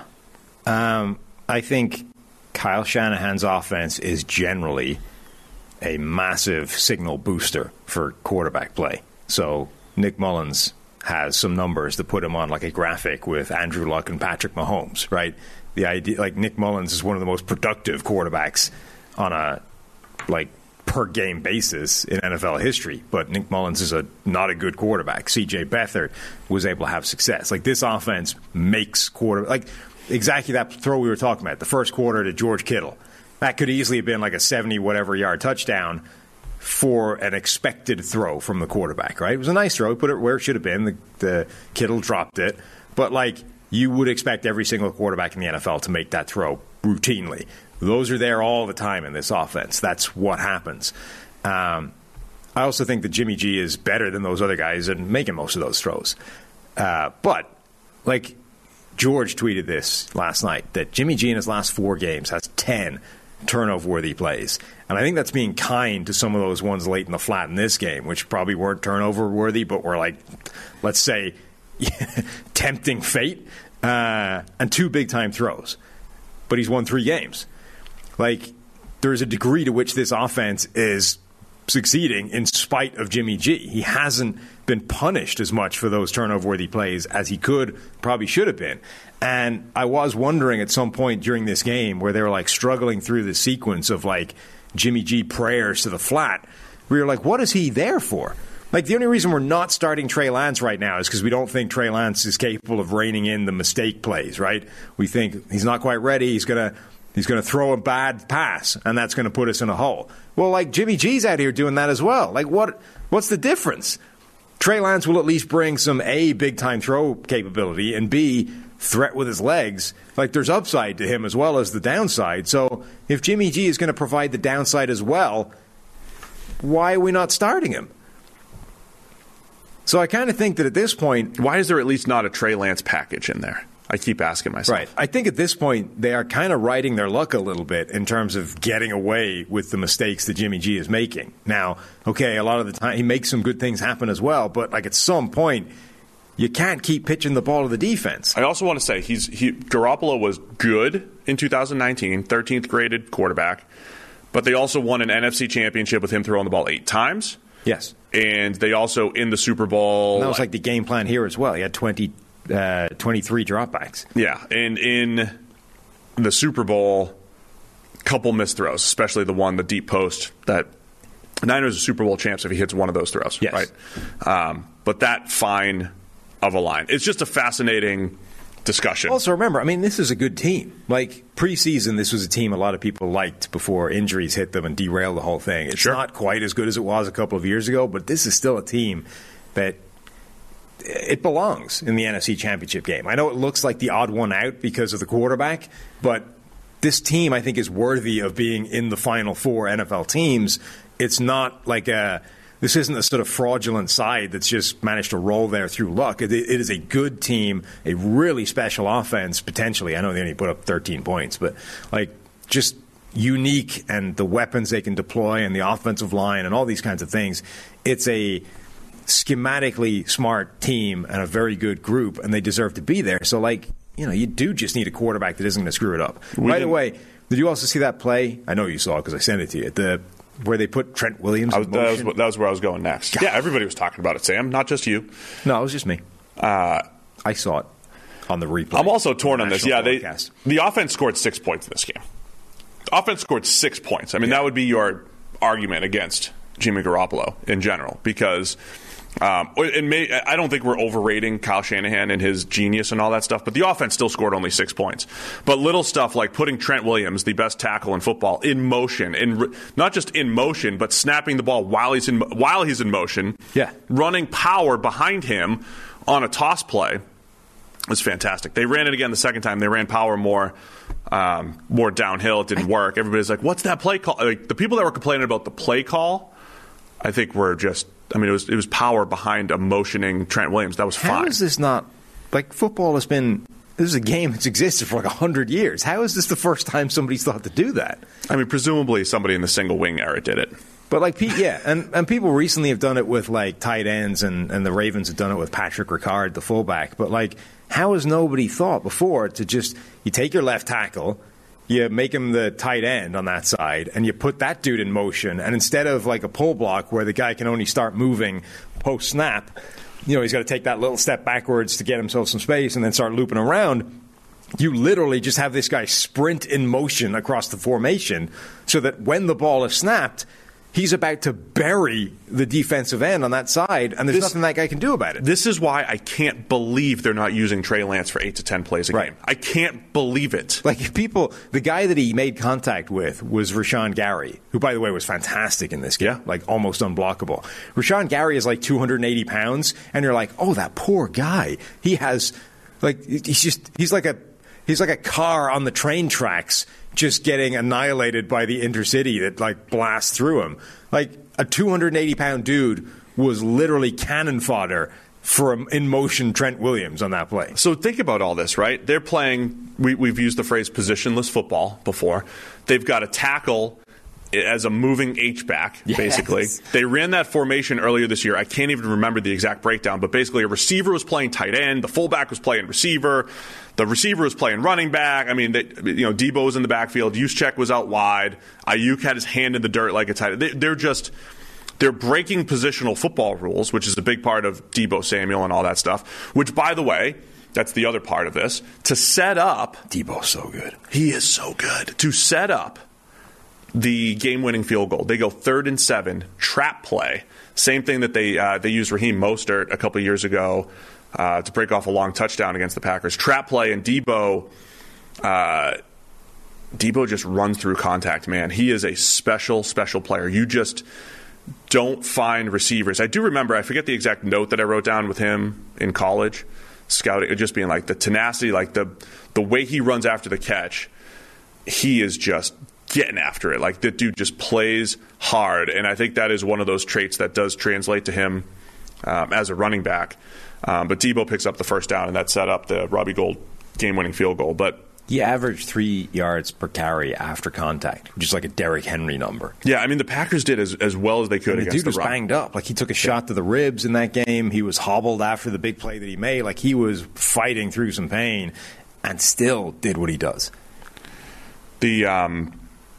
Yeah, he was incredible. I got to the point he looked like he was in so much pain. I think I texted you about Alex. Remember we were so afraid of Alex Smith taking a hit when he came back? That's what I felt about Debo, but he took the hits. He was great. So that's all I want to say about Trey Lance. I can't believe they're not using Trey Lance because of this positional football, this positionless football stuff, and just putting the defense in a bind. Are they going to unleash him at some point? Because despite their history against the Rams, I think they're going to have to score a lot of points against the Rams. They got to pull out everything they can to beat the Rams, and then the Chiefs or the Bengals, whatever it is, if they're going to win a Super Bowl. But it does seem weird that they're not using him at all. They went. I mean, early in the season, he was on the field for 5 snaps a game, doing short yardage or whatever, and then all of a sudden it was nope, no more. She's not going to play. If we need him, if Jimmy G's hurt, he'll start. But after that, Lance is he's on the sideline. He is a dynamic runner. Yeah, and the starts that he had when he got out of the pocket, he is out of the pocket in a hurry on those rollouts, and he opens up the field. Like, you have to cover the whole field when Trey Lance is out there, which is what the Niners do offensively. That is how they play the game, which is like, here, cover every inch of grass, figure it out. And Trey Lance does help that. So I'm interested to see if they do every single week. We're gonna ask for it. We're halfway through. We're on pace for the. We'll be under 3 hours here. This makes up. We left a half hour on the table in the preview show. This makes up for it. Only 4 teams remain in the NFL playoffs, and that means only 4 teams left for you to bet at DraftKings Sportsbook, an official sports betting partner of the NFL. We're counting down to Super Bowl 56, and new customers can get 56-1 odds on any team. You bet just $5 and get $280 in free bets if your team wins. If you're not a new customer, that's fine. You can experience the conference championships with same-game parlays. You can combine multiple bets from the same game for a bigger payout. The more legs you add, the more money you can win. DraftKings is safe, secure, and reliable. Best of all, you can deposit and withdraw your cash whenever you want. So download the DraftKings Sportsbook app now. Use promo code PFF and get 56-1 odds on any NFL team. Bet just $5 and win $280 in free bets if your team wins. It's promo code PFF for 56-1 odds at DraftKings Sportsbook, an official sports betting partner of the NFL. Must be 21 or older. New Jersey, Indiana, or Pennsylvania only. New customers only. Minimum $5 deposit, $1 wager required. 1 per customer. Restrictions apply. See DraftKings.com/sportsbook for details. Gambling problem? Call 1-800-GAMBLER. We're on to Sunday's games. Rams 30. Bucks 27. Crazy game. It was 27-3 Rams. Yeah. 20. Everybody's making their 28-3 jokes. Get it to 28-3. Tom Brady's got you right where he wants you and all that stuff. And it looks like a game where you're like, there's no comeback happening here. No. Like, even if the Bucks offense somehow manages to just execute some plays and move the ball and actually get some points on the board, like, their defense can't stop anything. Like, this was it really didn't look like there's any way back in this game for Tampa Bay. And then all of a sudden the Rams were just like, no, just take as many turnovers as you need. We'll make this close. Don't worry about it. Yeah. This was nuts. I mean, I mentioned on the PFF NFL Daily where we just gave a quick reaction. We tried to, take this whole weekend and react in 12 minutes at the high-level stuff. This was, the Falcons' 28-3 comeback had some, defensive plays in there and stops and all that stuff, but that was Brady leading a ridiculous comeback with a little bit of help. This was the Rams trying to throw the game away. Yeah. With a bad snap. Cam Akers fumble, which again, Ndamukong Suh forces it. Cam Akers fumble, however you want. 2 different fumbles from Akers, though. 2 different fumbles from Akers, right. I mean, there was the one at the very end that gave the Bucs the chance to tie it up. Cooper Kupp fumble. Cooper Kupp fumble. Throwing the ball away. The Cam Akers fumble before the half took at least 3 points off the board. Because he fumbles, the Bucs recover, and, the Rams just didn't get a field goal opportunity. And then at the end of the day, the play call that's going to be discussed would be discussed like crazy if you didn't have an even crazier game happen after it. Todd Bowles, 0 blitz. Matthew Stafford throws it up to Cooper Kupp, hits him in stride to get into field goal range. They run down with no timeouts left, mind you. Rams run down, spike it, kick the game-winning field goal. And this was the tweet I got right. Too much time left for Cooper Kupp, who on the last 2 plays, as I mentioned on the Daily, in-man coverage made his defender fall and then ran by the defense for the 70-yarder to set up the game-winning field goal. Yeah. This game was really interesting because Tristan Wirfs didn't go at all. So we made this point in the preview show that the health of Tristan Wirfs is going to be a really important thing because Brady, the least pressured quarterback in the NFL over the course of the regular season. And we saw immediately Tristan Wirfs gets hurt against the Eagles. And in that game, he wasn't just pressured, he was sacked 4 times. So, that's a really stark example of just how fragile that whole thing is, right? You go from the best pass blocking in the NFL, or one of the best, to your right tackle's hurt, and all of a sudden you're just getting buried by a decent defensive front, but certainly one that the Rams can match. Wirfs didn't go at all. High ankle sprain is usually a thing that keeps a guy out for a while. So Josh Wells starts. And Josh Wells was not 100% healthy either. That guy had been on the injury report all week with a quad injury or something. I think he hyperextended his knee last week in the game as well. There were plays in this game where you're like, that guy's hobbled. Like, he can't. He's not right. Like, this is not good. So very quickly, the Bucs realized that, like, okay, we need to help him out basically every single play. Like, we got to put all the help on that side. And the Rams, I think, were doing so. The upshot of all this is Brady's under more pressure in this game than he's typically used to. And his average time to throw was like 2.2 seconds, which is about as fast as it gets. Pretty low average depth of target, but we're just trying to survive here because the line is getting its ass kicked. And then the Rams, on defense, I think were doing really smart things to maximize how big of a problem that was for Tampa Bay. So Aaron Donald was spending a few snaps matched up on the edge and just like running through Wells. But they were also, I think, so you would think that, okay, we got a weak link on that side. Let's put Von Miller there, our best pass rusher, and just have Von Miller destroy this guy one-on-one. But I think the Rams realized that, you know what, we can win against this guy with people that aren't Von Miller. So what if we put Von Miller on the other side, now knowing that all of the help is going to be on Wells, and that means Von Miller is going to be one-on-one with Donovan Smith basically the whole game. Yeah. So as big a problem as Wells was, and it was probably the biggest problem that they had because it meant they needed to help him out basically every snap, the bigger impact was arguably made by Donovan Smith getting wrecked by Von Miller because he's one-on-one the whole time, and they need him to hold up because they don't have any help anymore. All the help is on the other side of the line. So all of a sudden, the Rams are just like 3/5 of that offensive line is getting beaten because you've got Wells needing help every play. You've got Donovan Smith getting wrecked by Von Miller. And you've got Aaron Donald just destroying whoever he's lining up against on the inside because he's Aaron Donald. And then, like, so this was like, I mean, I was asking you yesterday, when was the last time Brady was dealing with this big a problem on the offensive line? It's a long time ago. It was a Von Miller game. It was the 2015. 15? That's like 6 years ago. It was the 2015 AFC Championship. That was the worst offensive line. Maybe we don't have Brady's early career, but probably the worst offensive line Brady played behind that year in 2015. And that was the game where the Broncos shut down the Patriots' offense. They won 20-18 going to the Super Bowl. That was probably the last time Brady was under. No, it wasn't the last time he was under pressure 40+% of the time. The Eagles actually in the Super Bowl where he threw for 500. The Eagles pressured over 40% of the time in that Super Bowl as well.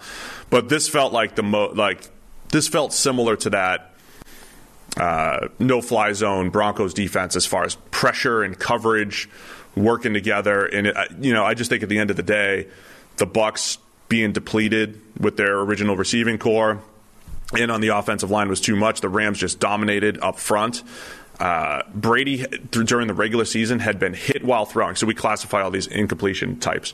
Hit while throwing to force an incompletion, right, where your arm gets hit and all that stuff one time, all regular season. I don't have the official number here. It had to at least be 4 in this game where Brady was hit in his throwing motion to force an incompletion. So, and then he just, when he did have a clean pocket, was a little fidgety, right? Like, you're still kind of feeling it. Which is, yeah, we've talked about that like so much that.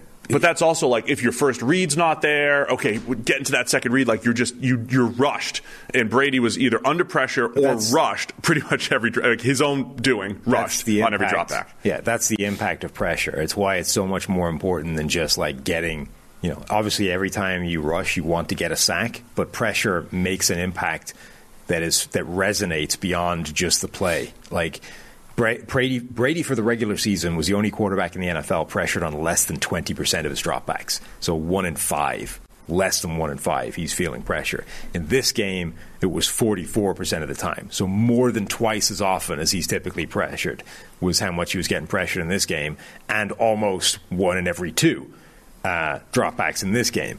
And that means that, okay, for those 44% of the dropbacks, you are under pressure. You actually have to get the ball out or adjust or do whatever you do. But it means that, like, if literally every other play you're getting pressure, the play you're not getting pressure, you're probably thinking it's coming.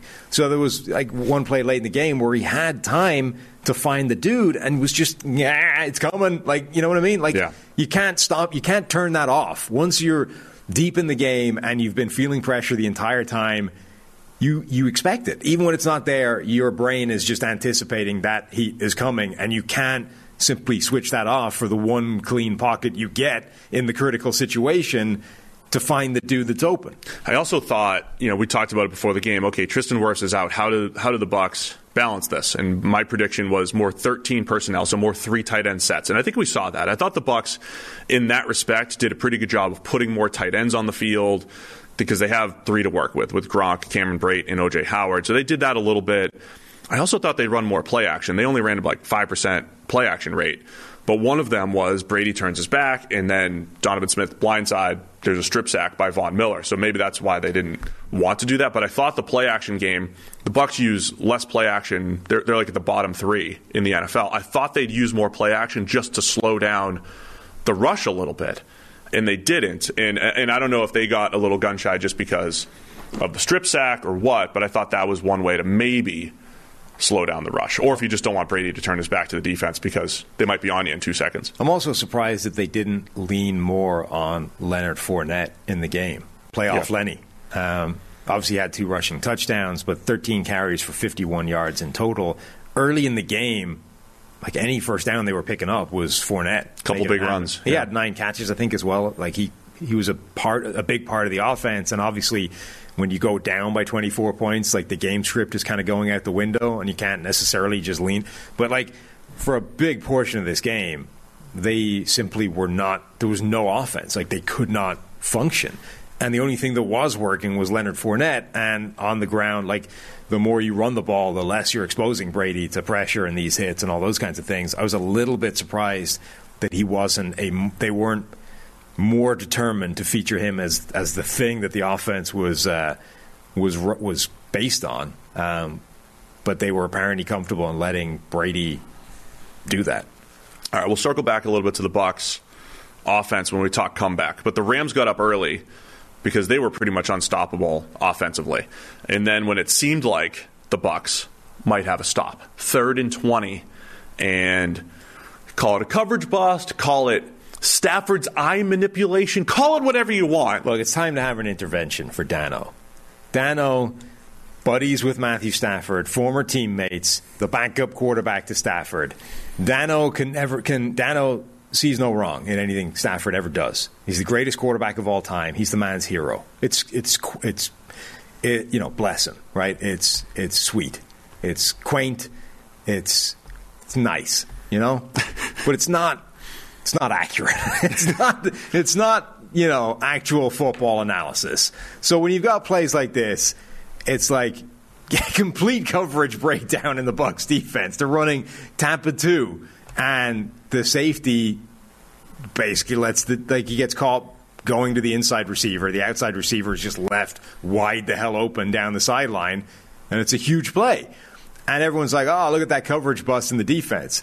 Dano's like, sorry, I respectfully disagree. This is not a coverage bust. This is Stafford making magic happen with his eyes. You're like, look, every coverage bust is forced in some way. You know what I mean? Like, they don't just randomly run to the wrong spot on the field. There's something about the offensive play that causes the bust, That doesn't stop it being a coverage bust. That's what, literally the idea that somebody is not covering, a receiver makes it a bust. That's what it is. You can't be like, nah, that's not a coverage bust. That's Stafford.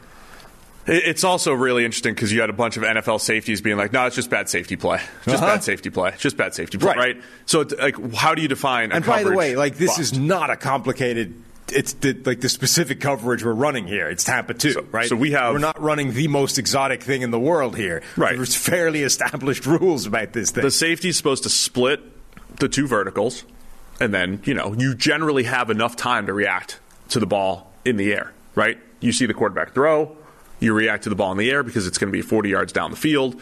Edwards was well out of position, and it's a wide open. And yes, Stafford. This was the 70-yard touchdown. Sorry, this wasn't the 70. The Cooper Kupp one was not 70. Before. And yes, Stafford did look him off. Like Stafford's eyes were middle / leaning left to try and get the safety over there. He did manipulate him. On the other hand, like this is standard practice for quarterbacks. Like you're not necessarily supposed to have your eyes purely on the quarterback as a deep half safety in Tampa 2. You're supposed to be aware of the fact that like there's two routes heading vertically in your general direction.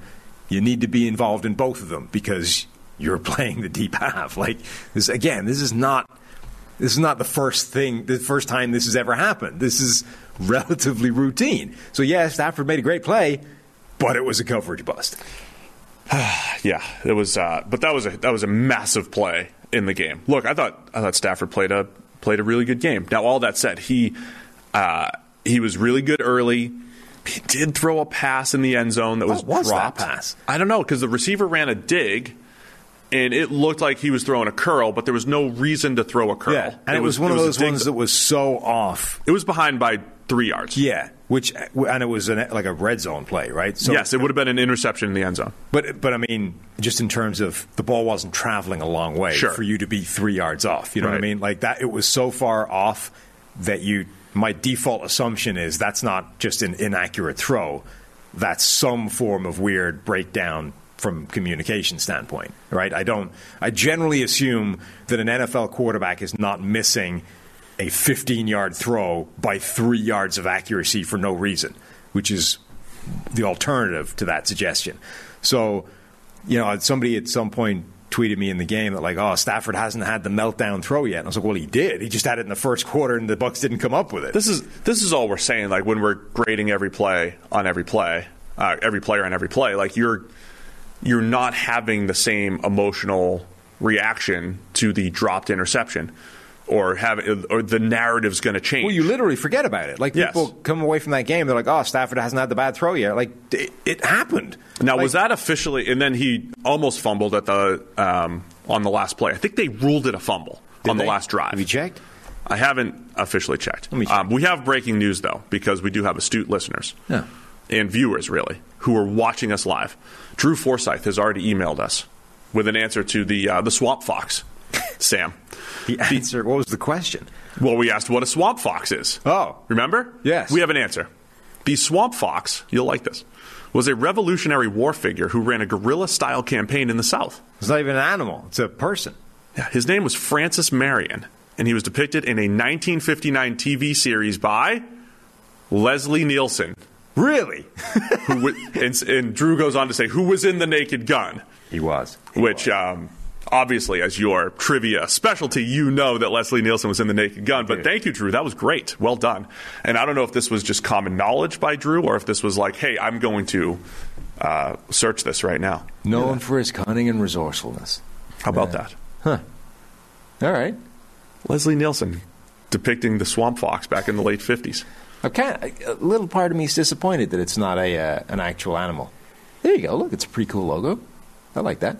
Okay, we're getting that.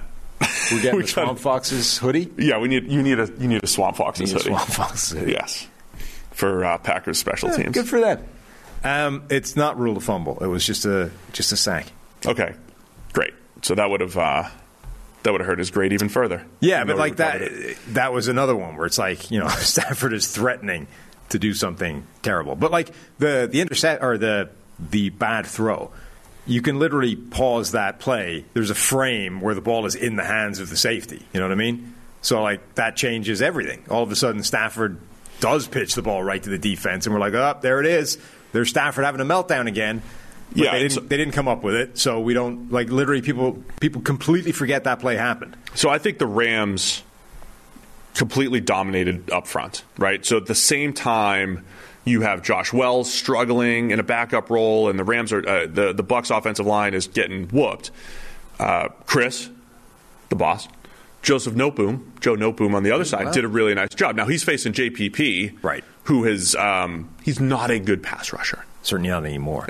Like he used to be good. Playoff game he'd lost. Yeah, he was 9. Was it 9-0 or 7-0? He'd never. Yeah, because he was part of those Eli teams that only won. Right, in the Super Bowl. I mean, the one Bucs last year. Like, the Bucs last year. Dude was just was the first time he's lost. Dominant playoff player, JPP. Now we got Ben Stockwell chiming in on the Swamp Foxes. The Swamp Fox, brackets, the guy, was one of the inspirations for Mel Gibson's character in that awful movie, The Patriot, is what Ben says. What? What? He didn't like The Patriot? Patriot was terrible. What are you talking about? Patriot was solid.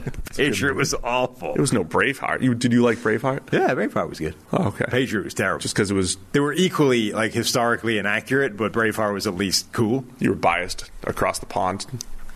In the British Isles. In the British Isles. Austin, it turns out, needs your diagram. We need to find it again for him. He's just... What does he think? You're over, like Far East or something? He was like blown up. He couldn't understand, I think, that Ireland was different from the UK. He didn't understand. He hasn't had your diagram. That's all I'm saying. We all just need to be educated. That's true. I don't mean to derail this any further. Yeah? Because this certainly would have. But there was... I didn't get to my big Packers take. I don't know if we have to save this. It's from Bucky Brooks. And I feel like the Wednesday show, or maybe a daily, we could go through Bucky Brooks' entire timeline. Because it's interesting. I respect Bucky, right? He comes from a We're always looking for new video ideas in the PFF channel. It would just be you scrolling through Bucky's timeline. All I'm saying is, if you're looking for the Final Four narrative stuff that I was talking about, Bucky's timeline it's just the narrative is in a that. nutshell. I mean, it's just like, let this be a lesson that you need to draft athletes. Let this be a lesson that your special teams matters. And he's got it like this historical Packers take about the way their team is built. I don't think we can squeeze it into the show. Okay. Should I read it anyway, though? Now that if it's short, if we got to push this discussion somewhere else. But from 1939 to 2001, at Packers, he tags the Packers. Of course, we're 14-0 at home in the playoffs, but they're 7-7 at Lambeau per Pro Football Talk, who did all the research there. Got to wonder if their playing style is best suited for cold weather. Lombardi's squad were smash-mouth units built on Packer sweep and defense. Just a thought. Thinky face emoji.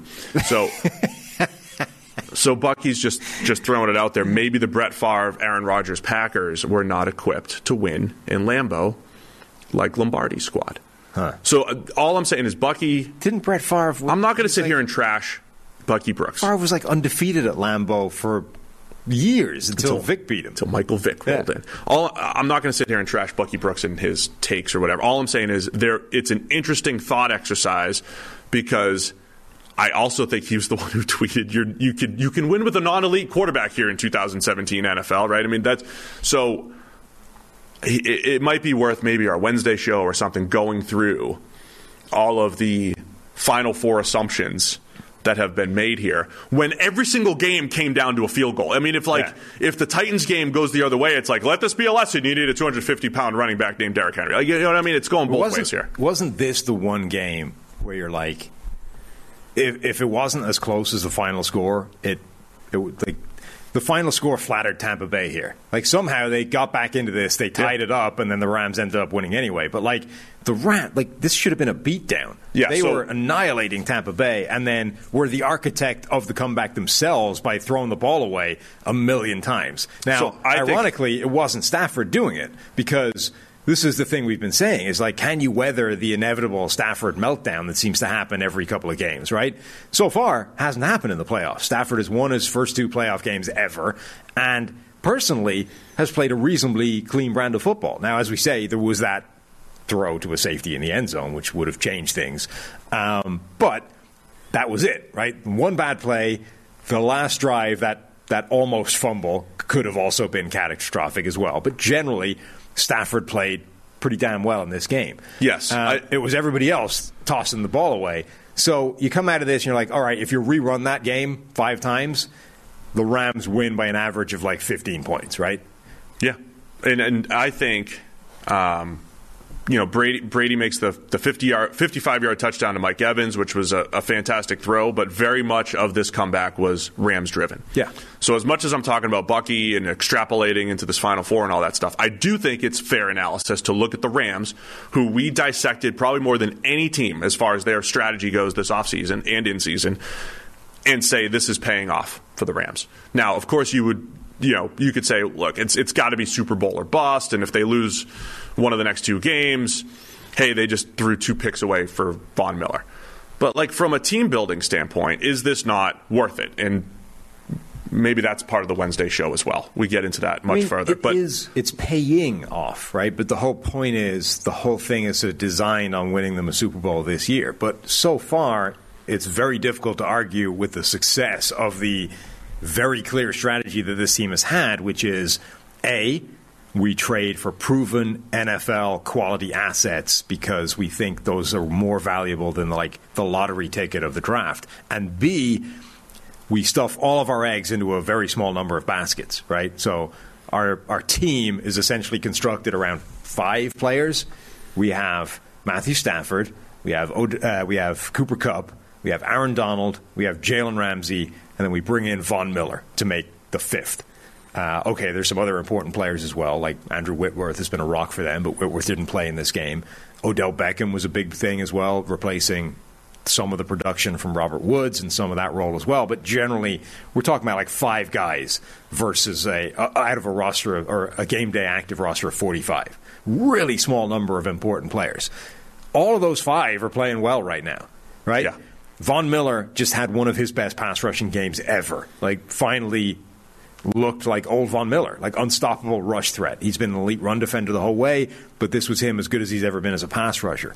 Aaron Donald is just a freaking wrecking ball inside. Matthew Stafford has had those clean games and shown really big plays in key moments in those 2 playoff games. Jalen Ramsey, all right, whooped on the touchdown. Outside of that was causing real problems in terms of taking away Mike Evans and forcing Brady to go somewhere else. Like, generally speaking, the whole idea of what they're doing, piling all these resources into a really small concentration of people, it's working.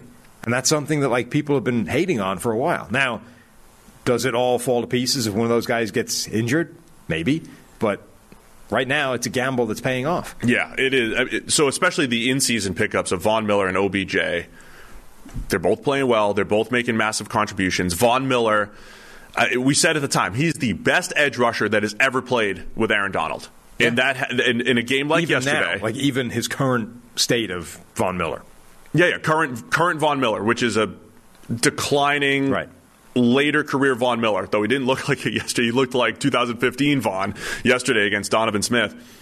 That makes them so dangerous in a game like this. And so in these games where we're talking about, hey, the defensive fronts did a really nice job. This was another one where the Rams defensive front did so much. And then I think there are some disingenuous Stafford equals Goff takes out there because they're comparing Stafford to Goff was pretty good in 2017, but especially like in 2018. But there's something different. Remember, what was Goff's kryptonite in 2018? What was the Rams' kryptonite in 2018? The zero blitz, right? There's cover 4. There's 2 coverages, cover 4, quarters, and zero blitz, right? So when you talk about, I mean, people are throwing EPA numbers out there, right? Yeah, Goff's was the same as Stafford's this year and that year, whatever. When it came down to crunch time, Jared Goff, zero blitz in the Super Bowl, throws a pick to Stephon Gilmore when they're driving. In this game, Todd Bowles, for some reason, draws up a zero blitz when the Rams have no timeouts and have one shot to get into field goal range. Zero blitz. Stafford recognizes, puts it up early, puts it on Cooper Kupp's hands. It was fantastic. I just thought, clearly, Matthew Stafford has upgraded this Rams offense. Now, it doesn't mean Matthew Stafford has played maybe at the same level as the very elite quarterbacks in the NFL, but he has upgraded this offense from where it was the last couple of years, and even overall, I think, where it was in 2018. If for nothing else, Stafford has the high-end games in him, and this overall felt like really good Stafford outside of maybe like a throw or 2 in this game. Yeah, it was. So the Rams' moves are paying off, is what I'm saying. Yeah. And it is part of this storyline, and good on Stafford for making those throws when he needed to. Right, and the Stafford narrative is fascinating because it's kind of up in the air right now, right? The Dano people, they're like Stafford is the new Messiah. He is the religion that we shall convert to.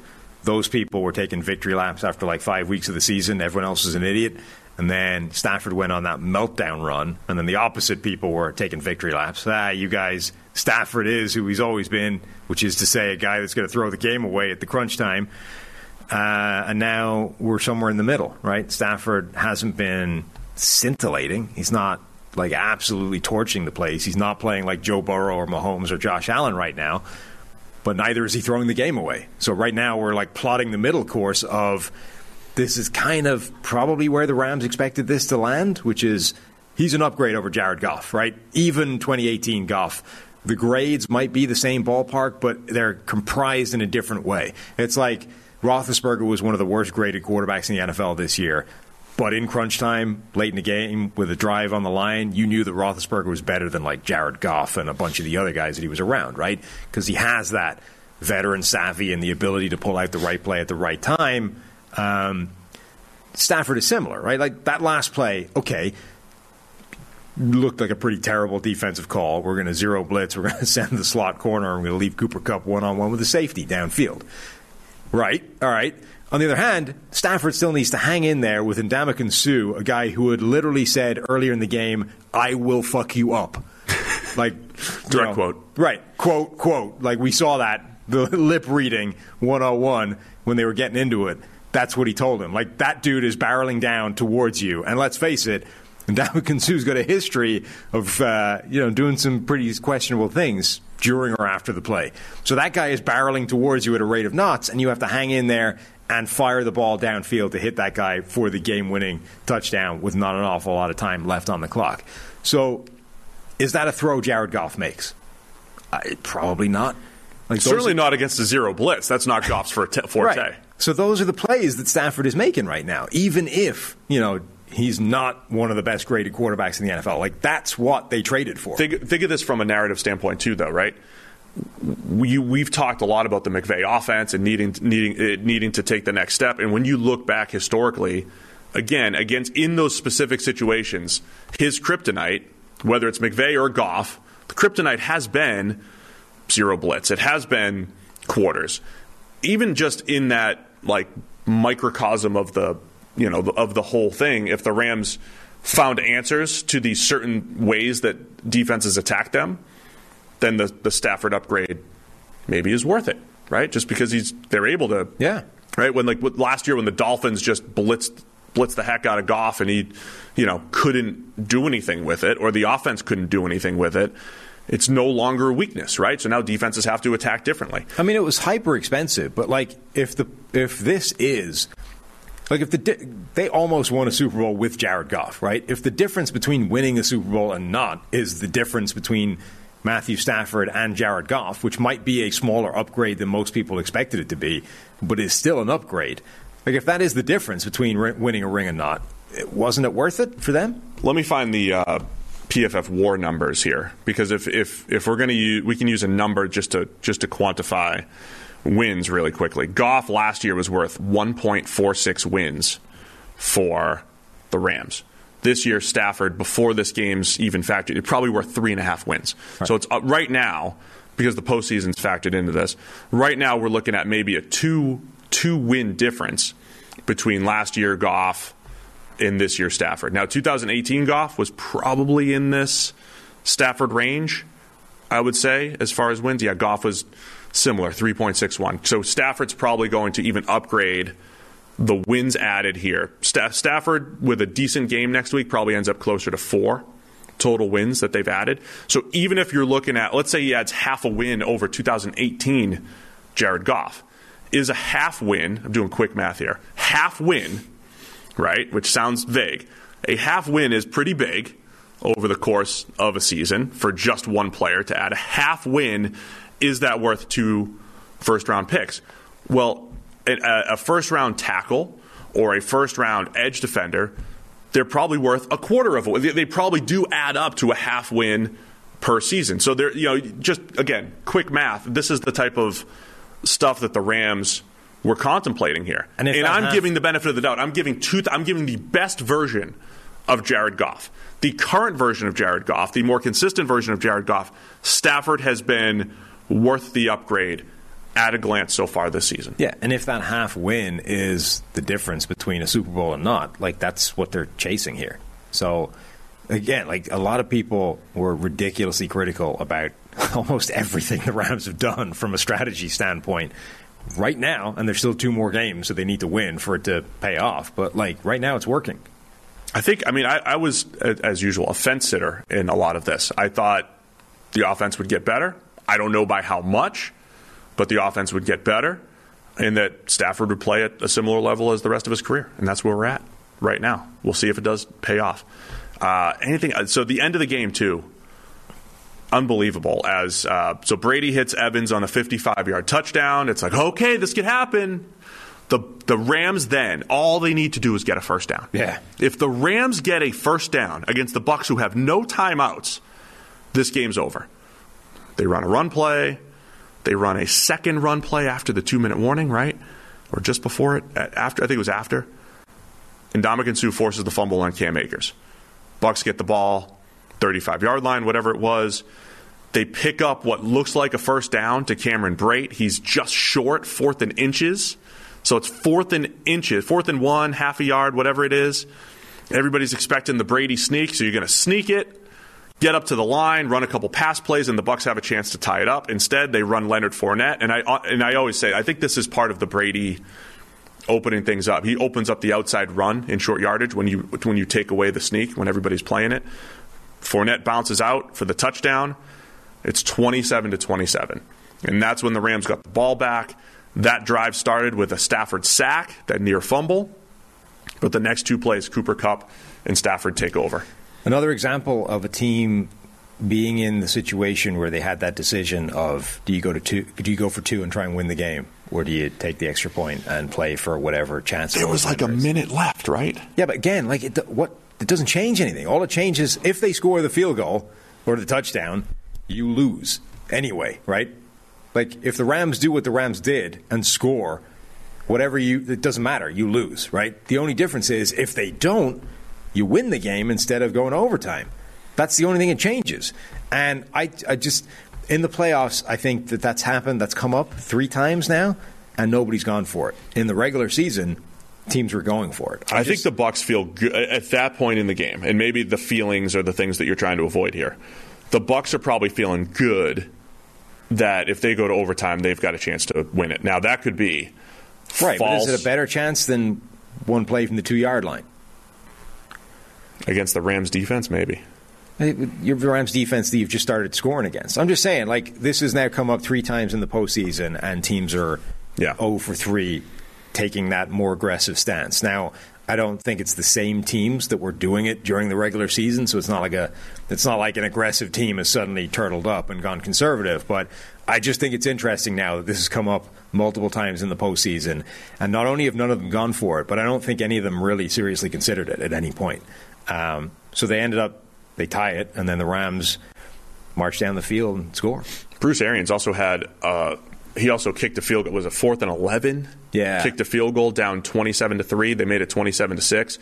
That has come up a few times, too, where teams are down 2 scores plus multiple 2-point conversions.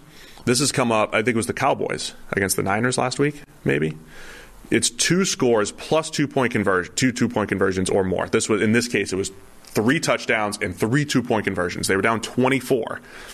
I don't hate the field on a 4th and long call. I don't hate the field goal there. Like it keeps it as a 3-possession game, but then you don't have to get all of those 2-point conversions, which are all getting 3 of them is already a massive undertaking. I also wonder. So the interesting thing about that to me is that like Brady was fine with it. You know what I mean? It's not like Brady was sort of going, "Hey, come on, we got to go for it." Like because it's 4th and 11. He knows that's also part of like the game flow thing. This Rams pass rush is getting to you. Converting a 3rd or 4th and long is but I think low. I think it's a more all-encompassing attitude that these guys have. So like Peyton Manning is one of those guys, and Troy Aikman, where they're all like, I don't want to go for 2 until we have to. You know what I mean? I don't want to know. That idea of the analytics says go for 2. I know it's a slightly different conversation, but the analytics is like go for 2 early because then you know if you don't get it, you have an extra drive you need to get. You know what I mean? The earlier you have that information, the more you can do something about it and potentially change the outcome.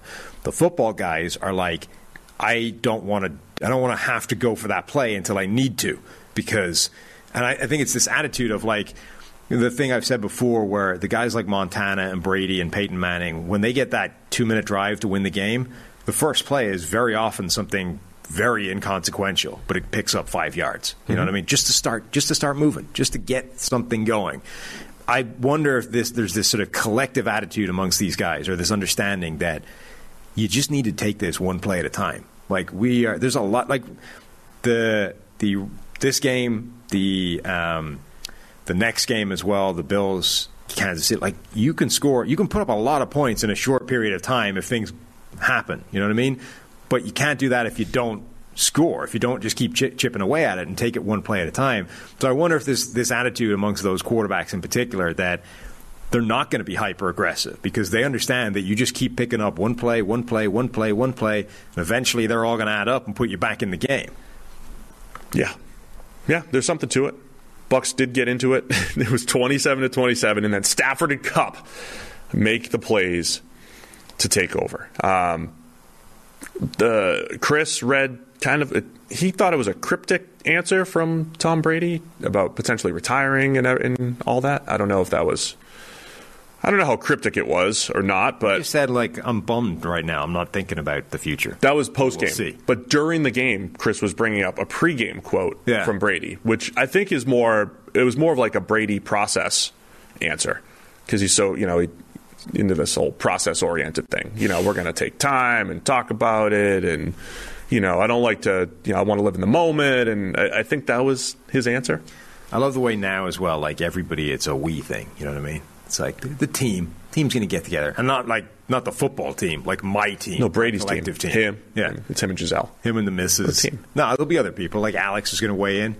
That's true. I think we got, like, with this avocado oil, I think we got another 5 years here, boss. You think? That's the guy. You think Guerrero is, I don't know, man, I'm ready for retirement. No, I think he's like, no, look, we've got some new techniques on the horizon. We got, like, water mixed with something else. Like, there's another 6 years in this. I'm telling you. I mean, the Bucs have some interesting team-building decisions, because, Gronk, he could retire at any time. Once again, does he actually want to come back one more time? He looked good this year. You've got Chris Godwin as a free agent. Obviously, Antonio Brown is already not coming back. So they've got a group of pass catchers to bring back, and Carlton Davis on the defensive side. So it's not – this year they went all in to bring the band back together. It didn't work out. The Rams went all in to bring new stars to town, and they're off. Has worked out. To the NFC Championship. By the way, all of our grades and stats, NFL Pod is your promo code. You get 25% off over at PFF.com. Any PFF subscription, 25% off using the promo code NFL Pod. I see the YouTube chat bumping. Type it in there, NFL Pod. Tell your friends. You get 25% off. Don't use the other podcast subscription codes. Can we sneak 30% off just for ours? We can't do that. Not. I don't think we're allowed to, especially because the tailgate dude is in charge of it, Austin, of this promo. But it's 25% off using the promo code NFL Pod. All these grades and stats are showing up right now, a part of your PFF Edge or Elite package over at PFF.com, so you can follow along. So use NFL Pod for 25% off. Anything else here? Brady and oh God, let's get to the last game. Brady and Rodgers' retirement discussion. Yeah, already started. Do you want to circle back to Bucky's take on the Packers? No, I don't. Okay, next we're gonna do the Wednesday Bucky show. Bucky and Dano takes. We'll just discuss. I'm trying to be nice. I don't. There's no right or wrong here, but they're good thought exercises. There's a right or wrong with the Dano stuff. Like, it's coverage bust. It's all Stafford. It is. It's all Stafford. Bills Chiefs. This thing was just trudging along as a good, solid football game, and then just madness in the fourth quarter. Josh Allen, Patrick Mahomes, head-to-head. Now, historically, when you get two really good quarterbacks, you don't always get shootouts like this. You don't always get answer. This was... I mean, it wasn't even a shootout until, like, the last 2 minutes. It just all happened. It all happened in the end. It was like each team scores 7 in the first quarter, each team scores 7 in the second quarter, 7-9 in the third quarter, and then like the last 2 minutes of the fourth quarter is just a mad explosion. Mahomes deserves a ton of credit, obviously. He was fantastic. Tyreek Hill and Travis Kelce showed their star power. Yeah. I thought it was fascinating on the other side. Stephon Diggs only had 3 catches for 7 yards. Well, yeah, because who might the name? Javarius Ward? No. Who's the receiver just went ape? Oh, Gabriel Davis. Yeah, Gabriel Davis turns into Jerry Rice. I'm not lamenting this like the Bills needed, Stephon Diggs to catch more passes. Gabriel Davis looked 200 yards and 4 touchdowns. He looked like a combination of T.O. and Jerry Rice.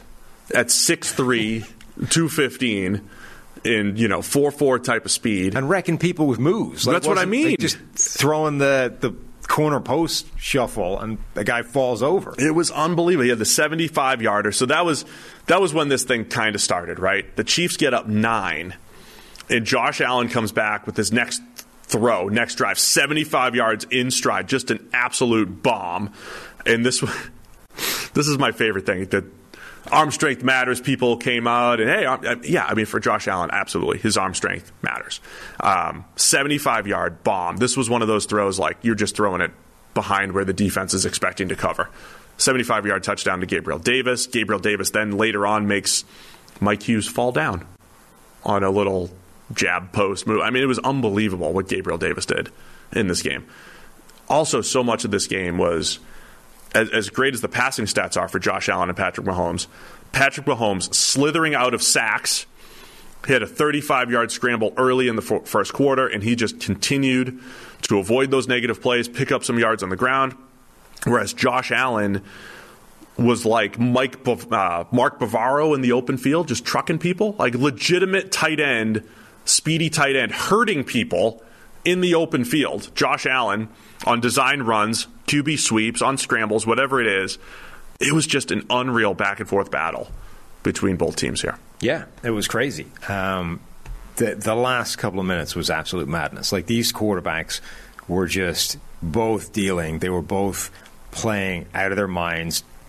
The Patrick Mahomes, it's funny. So we've been making this point, right, that this was the team that the Bills were designed to beat, right? They went out and they lost to the Chiefs last year in the AFC Championship game, and they've assembled this roster to try and take down this Kansas City team. And one of the ways they did that the broadcast was making this point, they go and draft 2 pass rushers because they didn't get enough pressure on Patrick Mahomes. They know they can't blitz him, so they've got to try and win more up front with just 4 guys and get him that way. And so they actually get a reasonable amount of pressure on him in this game, but they just can't get hold of the damn guy. There's so many plays where they're collapsing the pocket. There's multiple players getting pressure on him. They're chasing him down, and they just cannot get him to the ground. That guy is like an eel in the pocket, just slithers like left and right, somehow gets out of it and then goes. And as soon as he takes off, like I've said before, his 40 time is half a tenth of a second faster than the guy chasing him, regardless of how fast that guy is, right? Somehow you just cannot chase him down from behind. Once he's out there running, he's gonna get away. And they just could not track him down. And then Kansas City, those freak athletes that they've had, Tyreek Hill, Mecole Hardman with his speed, Travis Kelce, those guys kept winning. Like they found all of them with the ball. All of those guys found ways to make some plays and show that, Tyreek Hill's still the fastest dude in the NFL. Mecole Hardman has those plays where, okay, he might not be able to step up and be a number 1 or a number 2, but if you can get him the ball with a bit of space and wiggle room, boom, that can be a big play and a touchdown. And Travis Kelce remains unstoppable. Those guys were just racking up points for them. Yeah, I mean, Hardman's first touchdown run, a 26-yarder where he did not have room, and he just squirted right through there. Not 26, that was a 25-yarder, sorry. He had a 26-yard reception as well. There's just so much space in this Kansas City offense. Mahomes, ridiculous stat, 177 yards after the 2-minute warning. That included the 64-yarder to Tyreek Hill. As I said, just throw the 70-yarder to Tyreek Hill. I tweeted that about 20 seconds before it actually happened. Nailed it, Steve. But man, Tyreek Hill is just ridiculous with the ball in his hands. He actually lost some yards because I thought, he's like the one guy where he can kind of go backwards, and it is. I still can't believe how fast he is. I still can't believe he's that much faster than everybody else on the football field. It's crazy. Supposedly there was a check at the line on the game-winning walk-off touchdown, Mahomes to Kelsey, that they had some sort of like backyard adjustment to that play. Back shoulder to Kelsey, and Mahomes confirmed it with his cadence at the line of scrimmage, like do it, or something like that. And Kelsey did it, and they threw it, and it was really the best. I think it was the best throw Mahomes made all day. I mean, Mahomes was good, but as far as making throws, I mean, his first touchdown to Pringle was kind of ridiculous too, right? They were doing that. Yes, it was a fake rollout. It was like a fake roll to the right, roll out to the left that was covered, and then he rolled back to the right. Is that what they were doing? I don't know. All I know is when he started rolling right, there was suddenly 3 guys in his face, and he just had to like loft it over the top. Yeah, it was insane. To be able to find a guy with that kind of pressure in your face is pretty nuts. Yeah, back to that spatial awareness thing. So it still makes you wonder what. I mean, look, not every players aren't perfect, but the midseason slump that the Chiefs had, that was real. Yeah. Right? I mean, let's not have. You can have revisionist history if you're like, hey, Mahomes is never going to be good again. The Chiefs are figured out. If people said that, I don't think we got to that point. But we said, look, they have to make an adjustment here. The league has done stuff to change how they stop this team.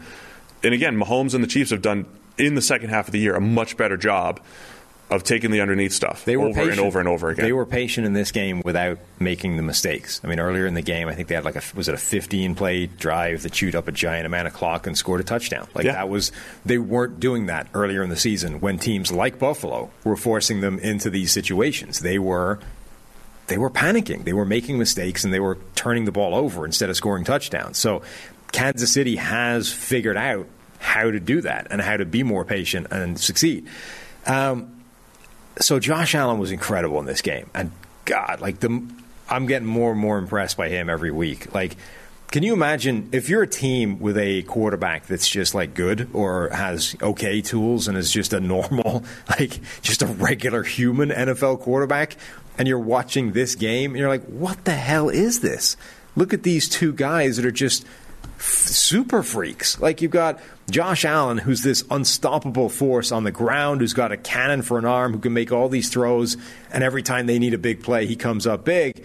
And then you got Mahomes almost completely impossible to stop in the pocket. You just can't get to him. And then as soon as he breaks contain, there's a big play waiting to happen. It's unbelievable the plays that these 2 guys were trading in this game. Late in the game, there was a play where Josh Allen, he basically had to beat 3 different guys to get to start scrambling and get to the first down. He doesn't make that, the game might be over. 3 different people had a shot at him, and he makes them all miss and just rolls over it. One thing I do think that's interesting in this game, the Bills kind of made a mess of it from a play calling standpoint a few different times. Early in the game, it was 4th and 2, and you run Josh Allen like a QB sweep, like QB power or whatever it was. You have to do that every 4th and short with Josh Allen. It should be. That's what they've been doing recently, right? We dial up a play for Josh Allen because you can't stop that, right? He breaks defensive schemes. Being able to have a guy like that who, like Mark Bavaro, just runs over people, can beat them with speed, can beat them with moves. You don't have a fix to that on the defense, right? There's nothing you can do that takes away all of those options. So early in the game, they did it. I do not understand. It was, third quarter, 5 minutes left. The Bills they're down 17-14, 4th and 1 from their own 34, but still, do you really want to punt that ball away to Patrick Mahomes when you have Josh Allen? 4th and 1 with Josh Allen. What was the time left here? There are 5 minutes left in the third quarter. Third quarter, yeah. They Chiefs went for the 4th and 2 early in the game. Yes, the first drive, I think. First drive. So the Chiefs have just scored a field goal. Buffalo is now down 17-14. Yep. And they essentially go 3 and out. They get 7 yards on first down. They don't get anywhere on second down. Third down was the kind of handoff to McKenzie? Yes.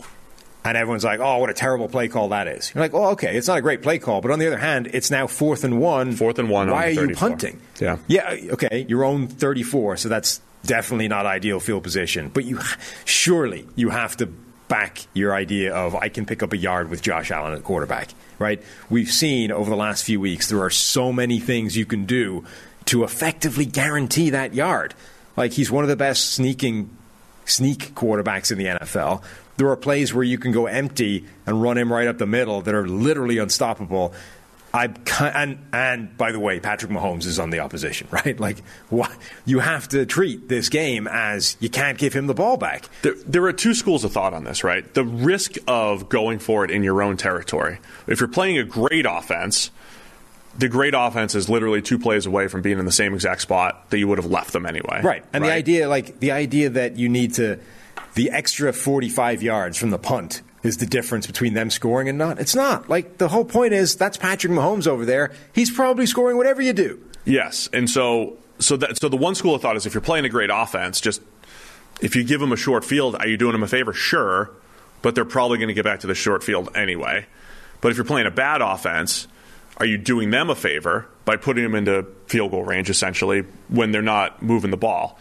In this particular instance, it's even with the Chiefs taking a slight step back this season offensively, it's still the Chiefs. They're still capable, so remaining aggressive. And they still have... all that stuff didn't necessarily matter because Hardman comes back with the 25-yard run that we talked about, missed the extra point. It's 23-14.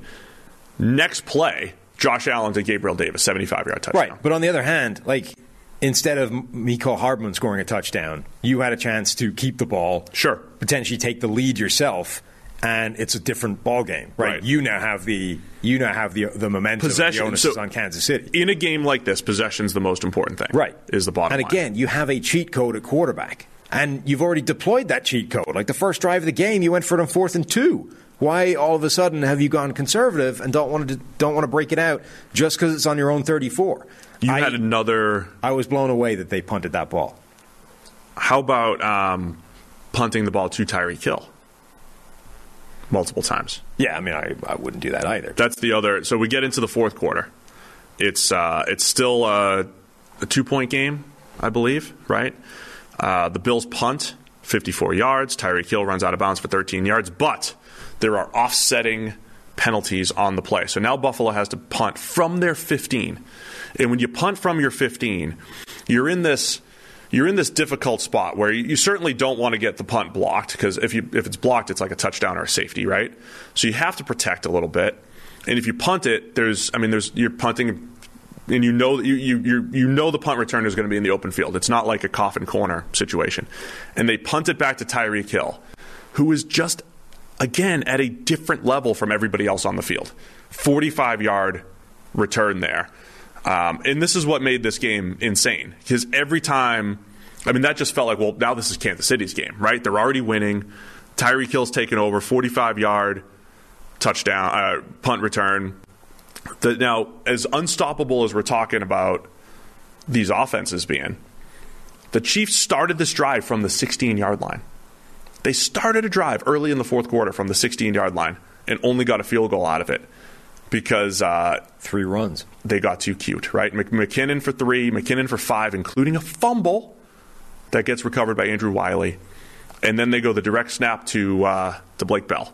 The Belldozer runs the speed option. He was the Belldozer in college. Belldozer. He was, they thought, Oklahoma thought he was their Josh Allen. He was Josh Allen as a runner in college, just without the cannon and now the accuracy that Allen has. That goes for -3 yards. Nice play to stop it by the Bills. So the Chiefs only get a field goal, 28-yarder. Now it's 26-21. And then the crazy stuff started after all of that. Not even then. Really, we get the Chiefs or the Bills spend basically the next 7 minutes driving for a touchdown. They get that Gabriel Davis one. They get the 2-point conversion.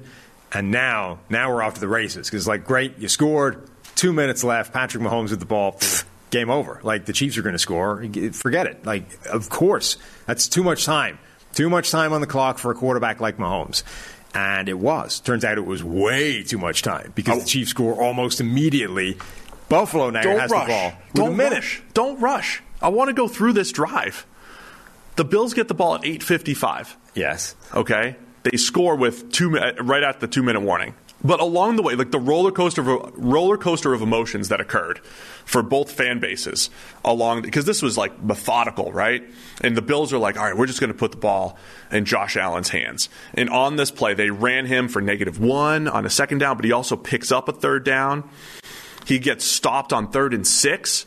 And like Romo was saying, he's like, they're just, picking up a few yards. They're going to go for it on 4th. On 4th and 4, Josh Allen scrambles and hurts. This is when he, was it Travarius Ward? Who did he hit? And that was the play where he evaded 3 different people to get out of that. On 4th and 4 to pick it up. So then, you know what I felt? Melvin Ingram was in his face immediately. And then he has to beat Ingram. Then he has to beat some other guy who's chased into the flat because Ingram's forced him out of the pocket and then barrel over one more guy to get the first down. So I thought at that point, he comes back with an incompletion and then another run.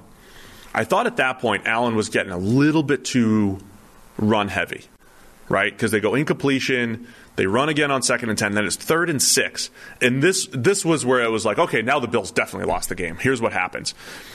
Allen's a little bit under pressure. I thought he started to drop his eyes. I thought he was trying to do too much outside the pocket instead of winning from the pocket. And he dumps it off to Devin Singletary. This wasn't a screen or anything. This was kind of like a panic throw to Singletary, who catches it for a 7-yard loss. Yeah. Which then puts the Bills at 4th and 13.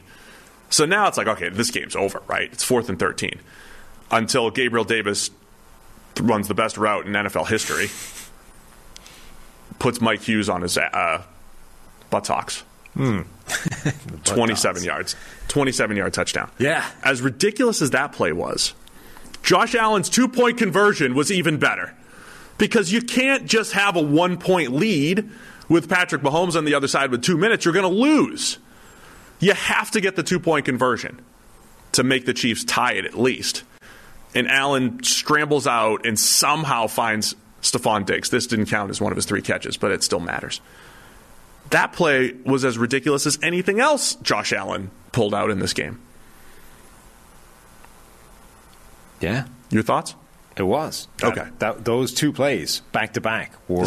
This is John Elway type stuff. Yeah, those 2 plays back-to-back were special. And at that point, you're like, okay, that's great, but there's too much time left on the clock for Patrick Mahomes to answer. This is going to be a problem.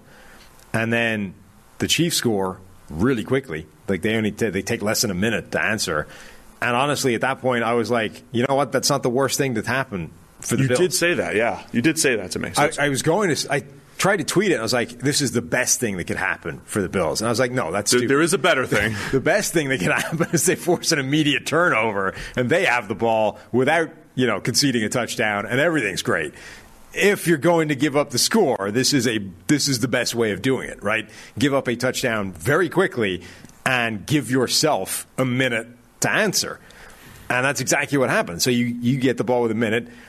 Allen does it again. Allen marches down the field again. They score another touchdown to Gabriel Davis. And now you're like, perfect, game winner. You just won. 13 seconds left on the clock. That's it. The game's done. And then, even at the time, I was like, 13 seconds, Mahomes? No. You're going too fast again. Even Mahomes. You're going too fast again. Because the Tyreek Hill 64-yarder. Yeah. How does he run through the defense like that? He's Tyreek Hill. That's what happens. But on reflection, that's probably, the defense is beginning to get pretty knackered at that point. And that's probably one of the plays that helped them get very knackered. That defense is all of a sudden sprinting a long way a lot of the time. And this is the thought exercise I want to go through here. What's the best way to have the defense completely worn out in the fourth quarter? Because, I don't want to take anything away from Allen or Mahomes. Obviously, it's not just a two-man game. There's more than just the quarterback. But those guys were special and incredible. The playmakers were special and incredible. But how much of this end of the game is just the defense has no answers? Or my baseball analogy, right, that I gave you. In baseball, they found out the more hitters get to see pitchers, the more it's to the hitter's advantage. Is there a football equivalent? Is there value in just running a whole bunch of passing plays, right? If you can, just because you could see what the defense is giving you? Is it to the offense's advantage over time in today's NFL that the more plays that they run, not just for, fatigue factor, but as far as figuring out defenses, is it to the offense's advantage? Or am I extrapolating this too far? It's just a whole bunch of special playmakers, including Gabriel Davis in this one, just took over and they were unstoppable. But at the end of the game, the defenses didn't have a shot. Yeah. There was some ugly defense in here. When you're getting late in the game and the tempo starts to go as crazy as it was, the offense can substitute out receivers, right? Like Tyreek Hill can sprint for 60 yards, and Tyreek Hill doesn't have to come back into the game, right? When the 45-yard punt return, Tyreek Hill didn't play the next snap, right? Because the dude's just run 45 yards. He's wrecked. So he didn't play the next snap on offense. The guys on defense, like you sprint as a safety 50 yards for a play, even if it's not complete or not. You got to line back up 35 seconds later and do it again. So those guys are playing every single snap. They're playing that sequence. That end of game madness, I think, just absolutely destroys those defenses because they don't come off the field. They don't have a break. Their break is the 35 seconds between sprints. Like it's, remember when if you did track and field or whatever in school, like that's the most tiring thing you can do, right? Those like interval sprint things.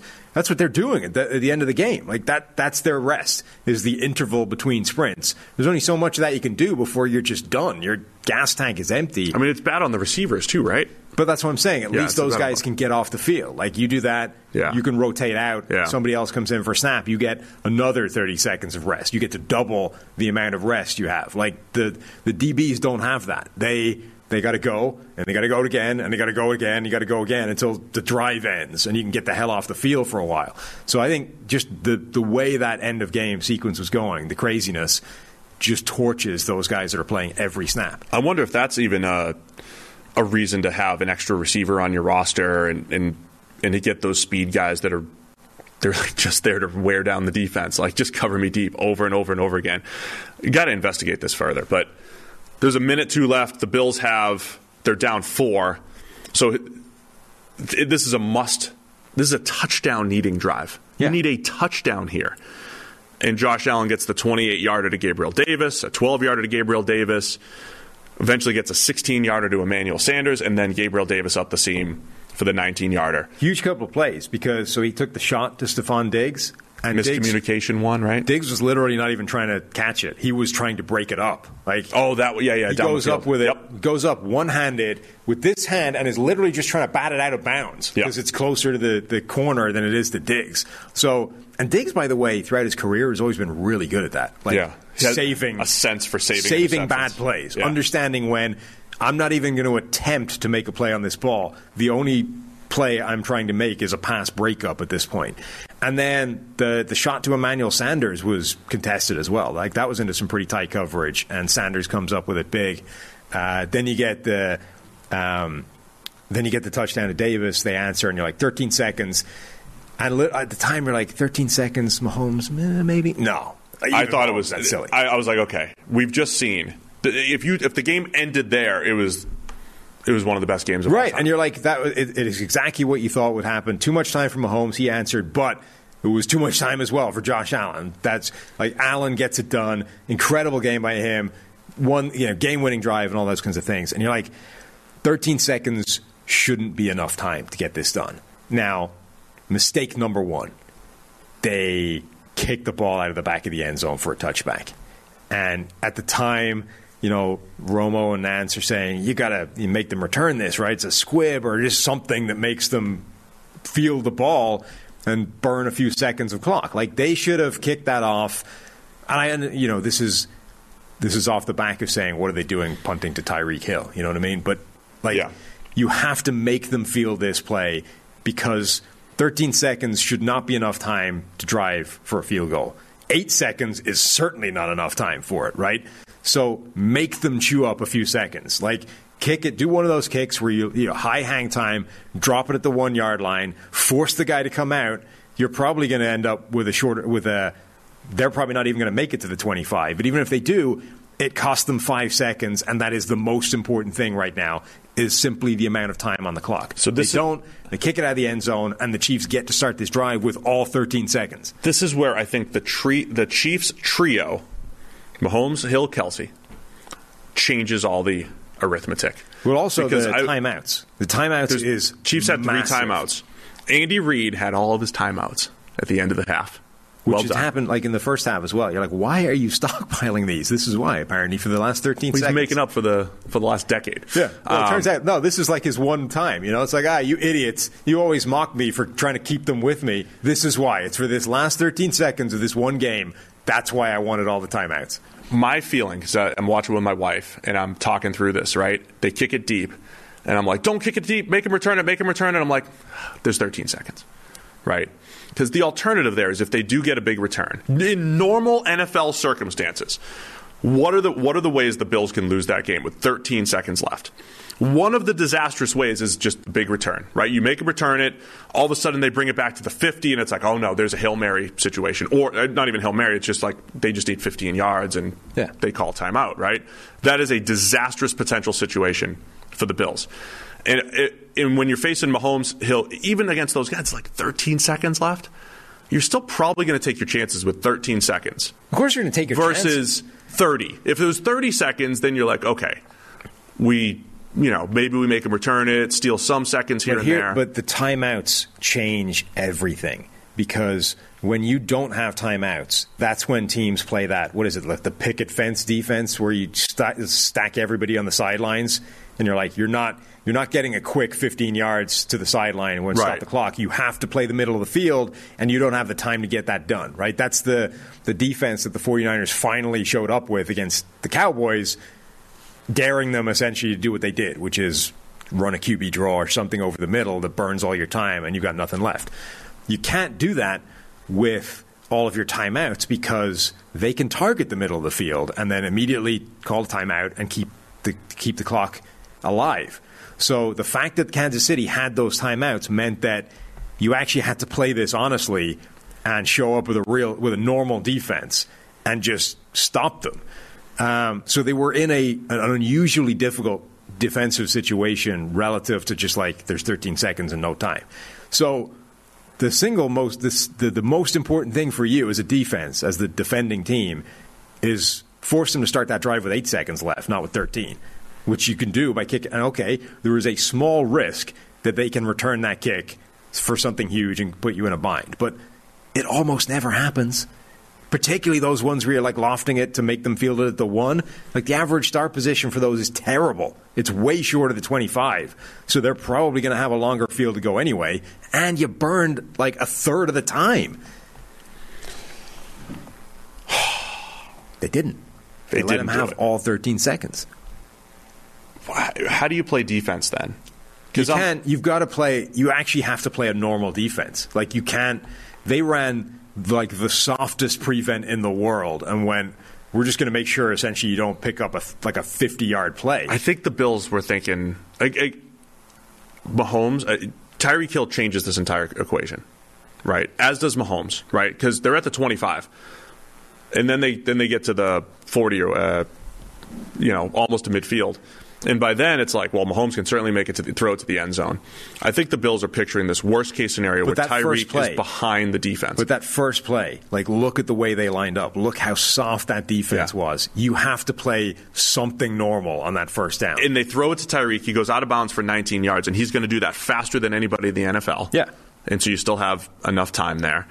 Then I think that's where the next mistake was. But again, I'm sitting there thinking, like, I could still picture Tyreek getting behind this defense for like a 60-yarder or whatever it was at the time. Sure. I mean, I understand it's not like it's a difficult situation, but like you have to you can't make it that easy. And I think teams get into this situation, like the prevent defense generally. They get into this thing where they're like, we just can't give up the huge play. Like, yeah, but like how often do you give up the huge play? Like you actually have to start factoring in what is our usual baseline playing normal defense of giving up this catastrophic play? I want to reiterate. Let me take you back to 2017 really quickly.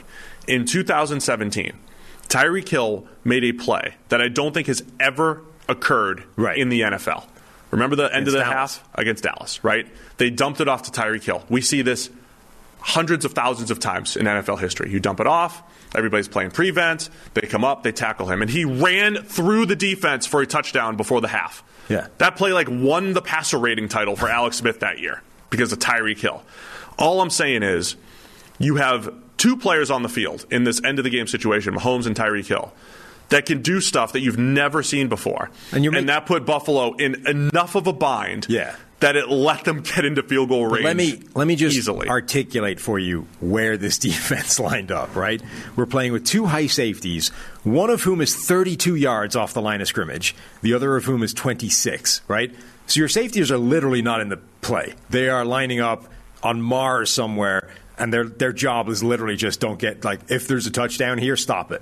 They then have a line of three guys, linebackers and a DB, lining up, 10, 15 yards off the line of scrimmage, right? So you're immediately giving them 15. They've got two corners that are essentially just parked nowhere on an island in the flat, but they're literally not covering the receivers.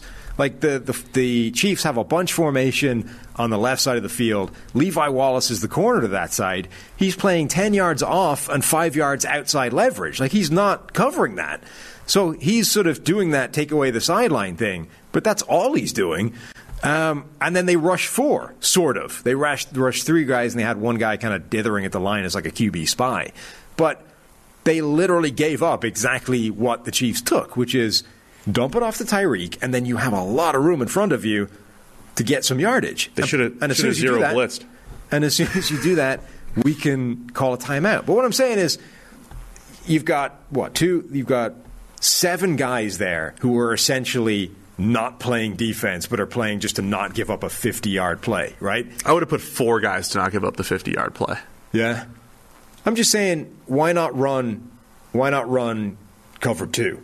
Quarters, anything normal from the playbook, thing that's generally designed not to give up a 50-yard touchdown, but can also stop routine 20-yard plays. Your friend Mike Lombardi said something like, we got to press the receivers and knock them off their route. I could just picture this. So if you press the receivers, you got 4 men rushing, you need 4 guys pressing, right?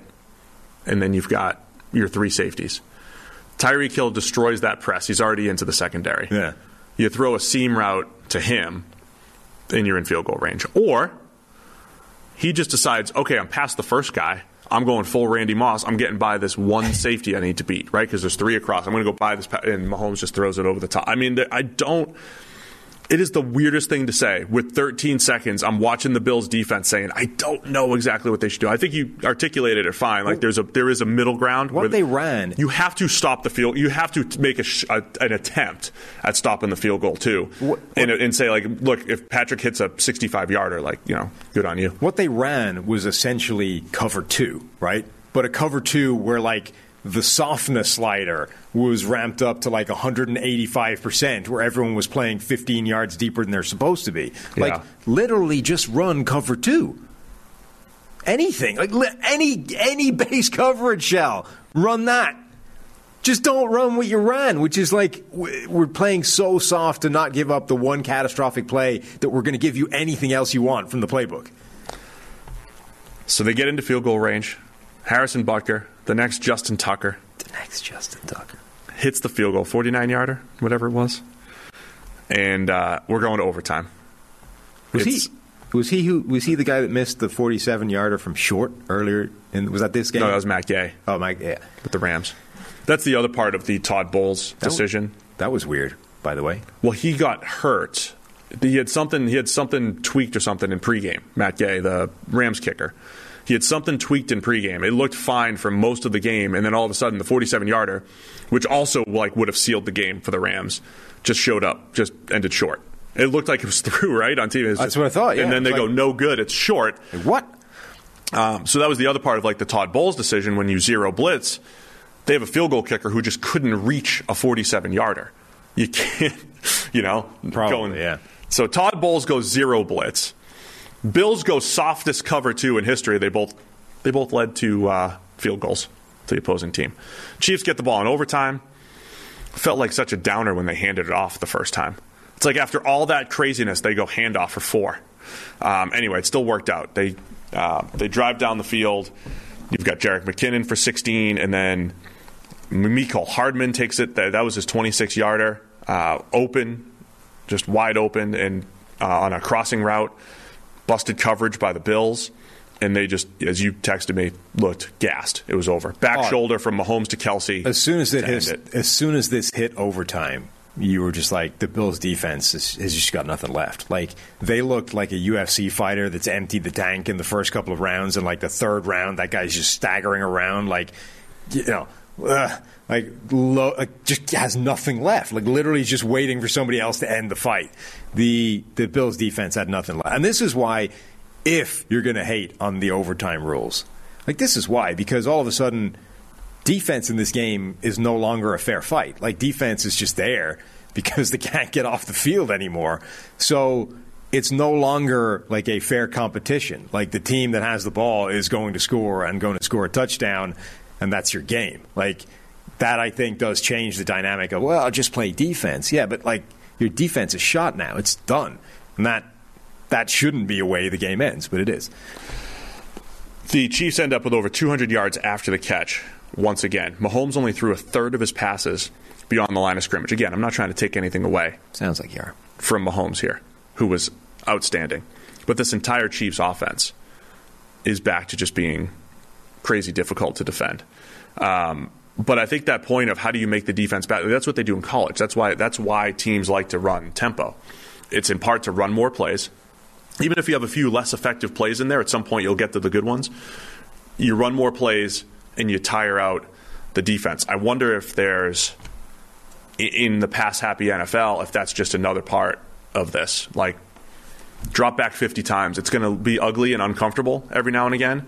But if you really want to wear down the defense, passing is the thing that does it. Or having Derrick Henry. But most people don't have Derrick Henry. True. Right? So most teams do have a quarterback and receivers that you can wear down the defense. I wonder if that's a part of it. I'm not here for overtime discourse. I will say college rules, stupid, right? In part because I'm a big, don't want to ruin the stats. Imagine like a 7 overtime game where it's like Patrick Mahomes ends the game with 11 yards. touchdowns. Because what happens is you start at the 25 and the quarterback throws for like 9 scores. He had 9 and Allen had 8 passing touchdowns because all the stats count. The other part is you cannot, if you're the NFL, you cannot preach player safety and then put rules in place that are going to make you play more plays. You just can't do that. Now, has the NFL ever contradicted themselves before? Sure. They want to take away helmet-to-helmet hits, and they're inciting more passing, and that's where you get more helmet-to-helmet hits, all that stuff. But it's really tough for the NFL to be like, let's play a full quarter, when you see the exhaustion level that players get to at the end of the fourth quarter. I mean, this is just an example of why you can't have it be determined on like the flip of a coin and which team gets the ball, because it's only going to end in one direction. Like, both defenses, I suspect both defenses, though we never quite got to see if the Chiefs would have been reacted the same, but I suspect both defenses at this point are absolutely shot, and whichever offense had the ball was going to march down and score a touchdown and end the game. Like, that's just dumb. Like, in a game that has become offense and nothing else, you can't then go, well, if one offense scores a touchdown, done. That's just silly. But then so is every other overtime option out there. So long show, but it was all worth it. Hell of a weekend. It was really impressive. Good job, NFL. Only 2 out of 6 wildcard games were all that good, and that's the thing. Like, wildcard weekend kind of sucked as a spectacle. A lot of blowouts, a lot of just bad games, and then this weekend made up for it and then some. And the championship games look fun. So you got Niners and Rams, part 3. Yep. And Chiefs-Bengals. Part 2. Part 2. And the 2 favorites are the teams that are 0-3. The favorites are 0-3 against their respective opponents this weekend. Chiefs lost to the Bengals. Niners lost to the Rams twice. Oh, I was like, how can the Chiefs be 0-3 against the Bengals? So when you add it up... Yeah, I get you now. It's 0-3. So, yeah, should be. We'll be here Thursday. We'll preview all those games. We'll get into some more off-season talk. We'll discuss Bucky Brooks' timeline. Not from a hate standpoint, simply that he brings up a lot of good thoughts look, this is it's very useful if Bucky is the barometer of the narrative. Yeah, I think narrative, quote unquote. I think any of the scout heavy type of accounts are going to give you insight as to what the NFL's thinking, right? Or even I think the Burt Breers of the world were tweeting like, if you're in the AFC and you're watching this, you got to rethink your quarterback situation because unless you have Joe Burrow or Justin Herbert, and I think you forgot Lamar, unless you have those three, how are you going to compete with Josh Allen and Patrick Mahomes for the rest of eternity here? Yeah, because they're both locked up for the next X number of years. And I think there's some truth to that. Again, it's not like they both play like this all the time. They don't both play this well all the time, but it just shows what they're capable of. And Allen's 2-game stretch is as good as we've seen in the playoffs in a long time. So Mahomes had a great 2-game stretch in 2019. You got Foles in 2017, but a 2-game stretch that Allen put together, which was it would have gone down as legendary if he just was able to continue playing. And now they're out. Feel for Bills fans. That is a heartbreaker. Yeah, really was. I mean, for all the fan bases, really. I mean, lost. Scoring 13 seconds. But the Bills really were big contributors to that. They played a defense that let that happen. They kicked off in a way that didn't take the kickoff just on its own, right? You kick the ball off, you make them field it at the 1, they get to the 22-yard line, but it costs them 5 seconds. All of a sudden, you've got 8 seconds to play with, and you still need to go that distance. It's not possible anymore. You just took it away. You don't have to squib it, because if you squib it, you'd still put them at the 35. You just kick it to the 1. Just make them field it. They're going to go to the 25 because they want to get to like a reasonable field position before they probably – and that's the other thing. The kick returner probably gives himself up, right? Does he give himself up and lose the 4 or 5 seconds, or does he try to make a play? But I mean, if he does that, if you can loft it to the 1 or it's anywhere inside the 5, if that guy feels it and literally takes a knee immediately, 1, it chewed up a second. So and at this point, a second is actually valuable. Well, he wouldn't do it at the 1. But that's the thing, right? So you got to do it either he's feeling it and taking it as far as he can take it, and it's going to cost 5 seconds, or he literally takes a knee the second the ball hits his hands and gives himself up immediately because the most valuable thing is seconds on the clock. At which point you're literally volunteering to start the drive at like the 4-yard line because the seconds are more valuable than the field position. Either way, you win as the kickoff team. I just want to respond to this really quickly. Mo Ager, local, Cincinnati radio host here. He says, the way Zach Taylor handled the final moments of the Kansas City win a few weeks ago makes a little bit more sense now, doesn't it? Remember all of that situation. The Bengals are tied up, and they keep, instead of just kicking the go-ahead, the game-winning field goal to go up by 3 and give Mahomes 50 seconds, 40 seconds, 30 seconds, they kept going for the touchdown and eventually got it and left Mahomes with 0 time. Yeah. Or they eventually got to the game-winning field goal to leave him with 0 time. There's Mo Ager. I mean, that is really interesting, right? Because at the time, people, the Bengals are crazy. What's Zach Taylor doing? And it really is Mahomes and Tyreek and those guys changing the math in end-of-game situations because of what they're capable of. And we'll see if that ends up. See if we get that same situation this weekend. But it also shows how insanely difficult it is. Like, think of Mike McCarthy, this situation, like the absurd, unique situations that you have to game plan for so that you don't screw it up live at the time is insane. Like, okay, Mike McCarthy butchered the draw call, even though he claims we practice it religiously. It's a 13-second play for us. Well, for everyone else, it's a 17 or 18-second play. That in and of itself suggests that you're off on an island and probably shouldn't be calling the play, right? Because something different is going to happen, and when it does, that's the second you need it. Who the hell practices for a 13-second drive? I know you can't literally prepare for every situation. This is a situation different. Where I guarantee nobody has ever practiced this 13 scenario. Seconds is far different than 20 seconds. Yes. Different than 30 seconds. Not just 13 seconds when they have a bunch of timeouts, right? This is the scenario. The last 10 minutes of practice, here's your scenario. 13 seconds on the clock. They've got all their timeouts. You got to stop them scoring. Go. What? Dude, why are we practicing this? This is never going to come up. But again, this is where I get back to that trio. Who's the trio that made this thing happen? Mahomes, Hill, Kelsey, right? Hill and Kelsey had the two catches that put this into motion. those guys played backyard ball as well as anybody in NFL history, and they just probably did that. They said, look, we know we have 13 seconds. We know we have timeouts. We don't know what that's the other part. You don't know how the defense is going to play you. We just painted all these different scenarios. The Bills could press a little bit. They could play a not as soft cover two. They could play crazy prevent. They could do all these different things. And you just have to adjust to it on the fly, and the Chiefs clearly were able to do that. Yeah, but I mean, the other thing that made that happen is the calls from the Bills. Like Leslie Frazier and the head coach they're culpable. I mean, it's, as I say, it's an absurd situation to even be practicing ever, but given that they were drawing those up on the fly, they drew it up wrong, start to finish. I'm just saying, keep the energy that everybody had for, like, Mike McCarthy and you're an idiot, right? Fire that man immediately. Do it for Todd Bowles and for Leslie Frazier / Sean McDermott. Yeah. I mean, those are... Obviously, they've done a better job, I think, than Mike McCarthy overall, but those calls cost the game. In addition to, Mahomes and Kelsey and Hill being free. Yeah, absolutely. It was an incredible weekend all the way around. That's our longest show ever, and there's only 4 games to talk about. Yeah. But it was the most intense 4 games. It was the best weekend of football history. I can't believe we got out in 3 hours, to be honest.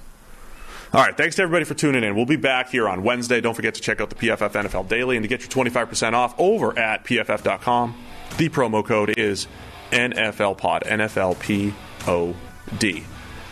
Thank you to everybody for tuning in to the Marathon Divisional Round Review. We'll be back on Wednesday with some more Divisional Round Review, more narrative chatter, and some off-season discussion for the other 28 teams that aren't playing anymore. And the emails. Thanks, guys. We'll see you Wednesday.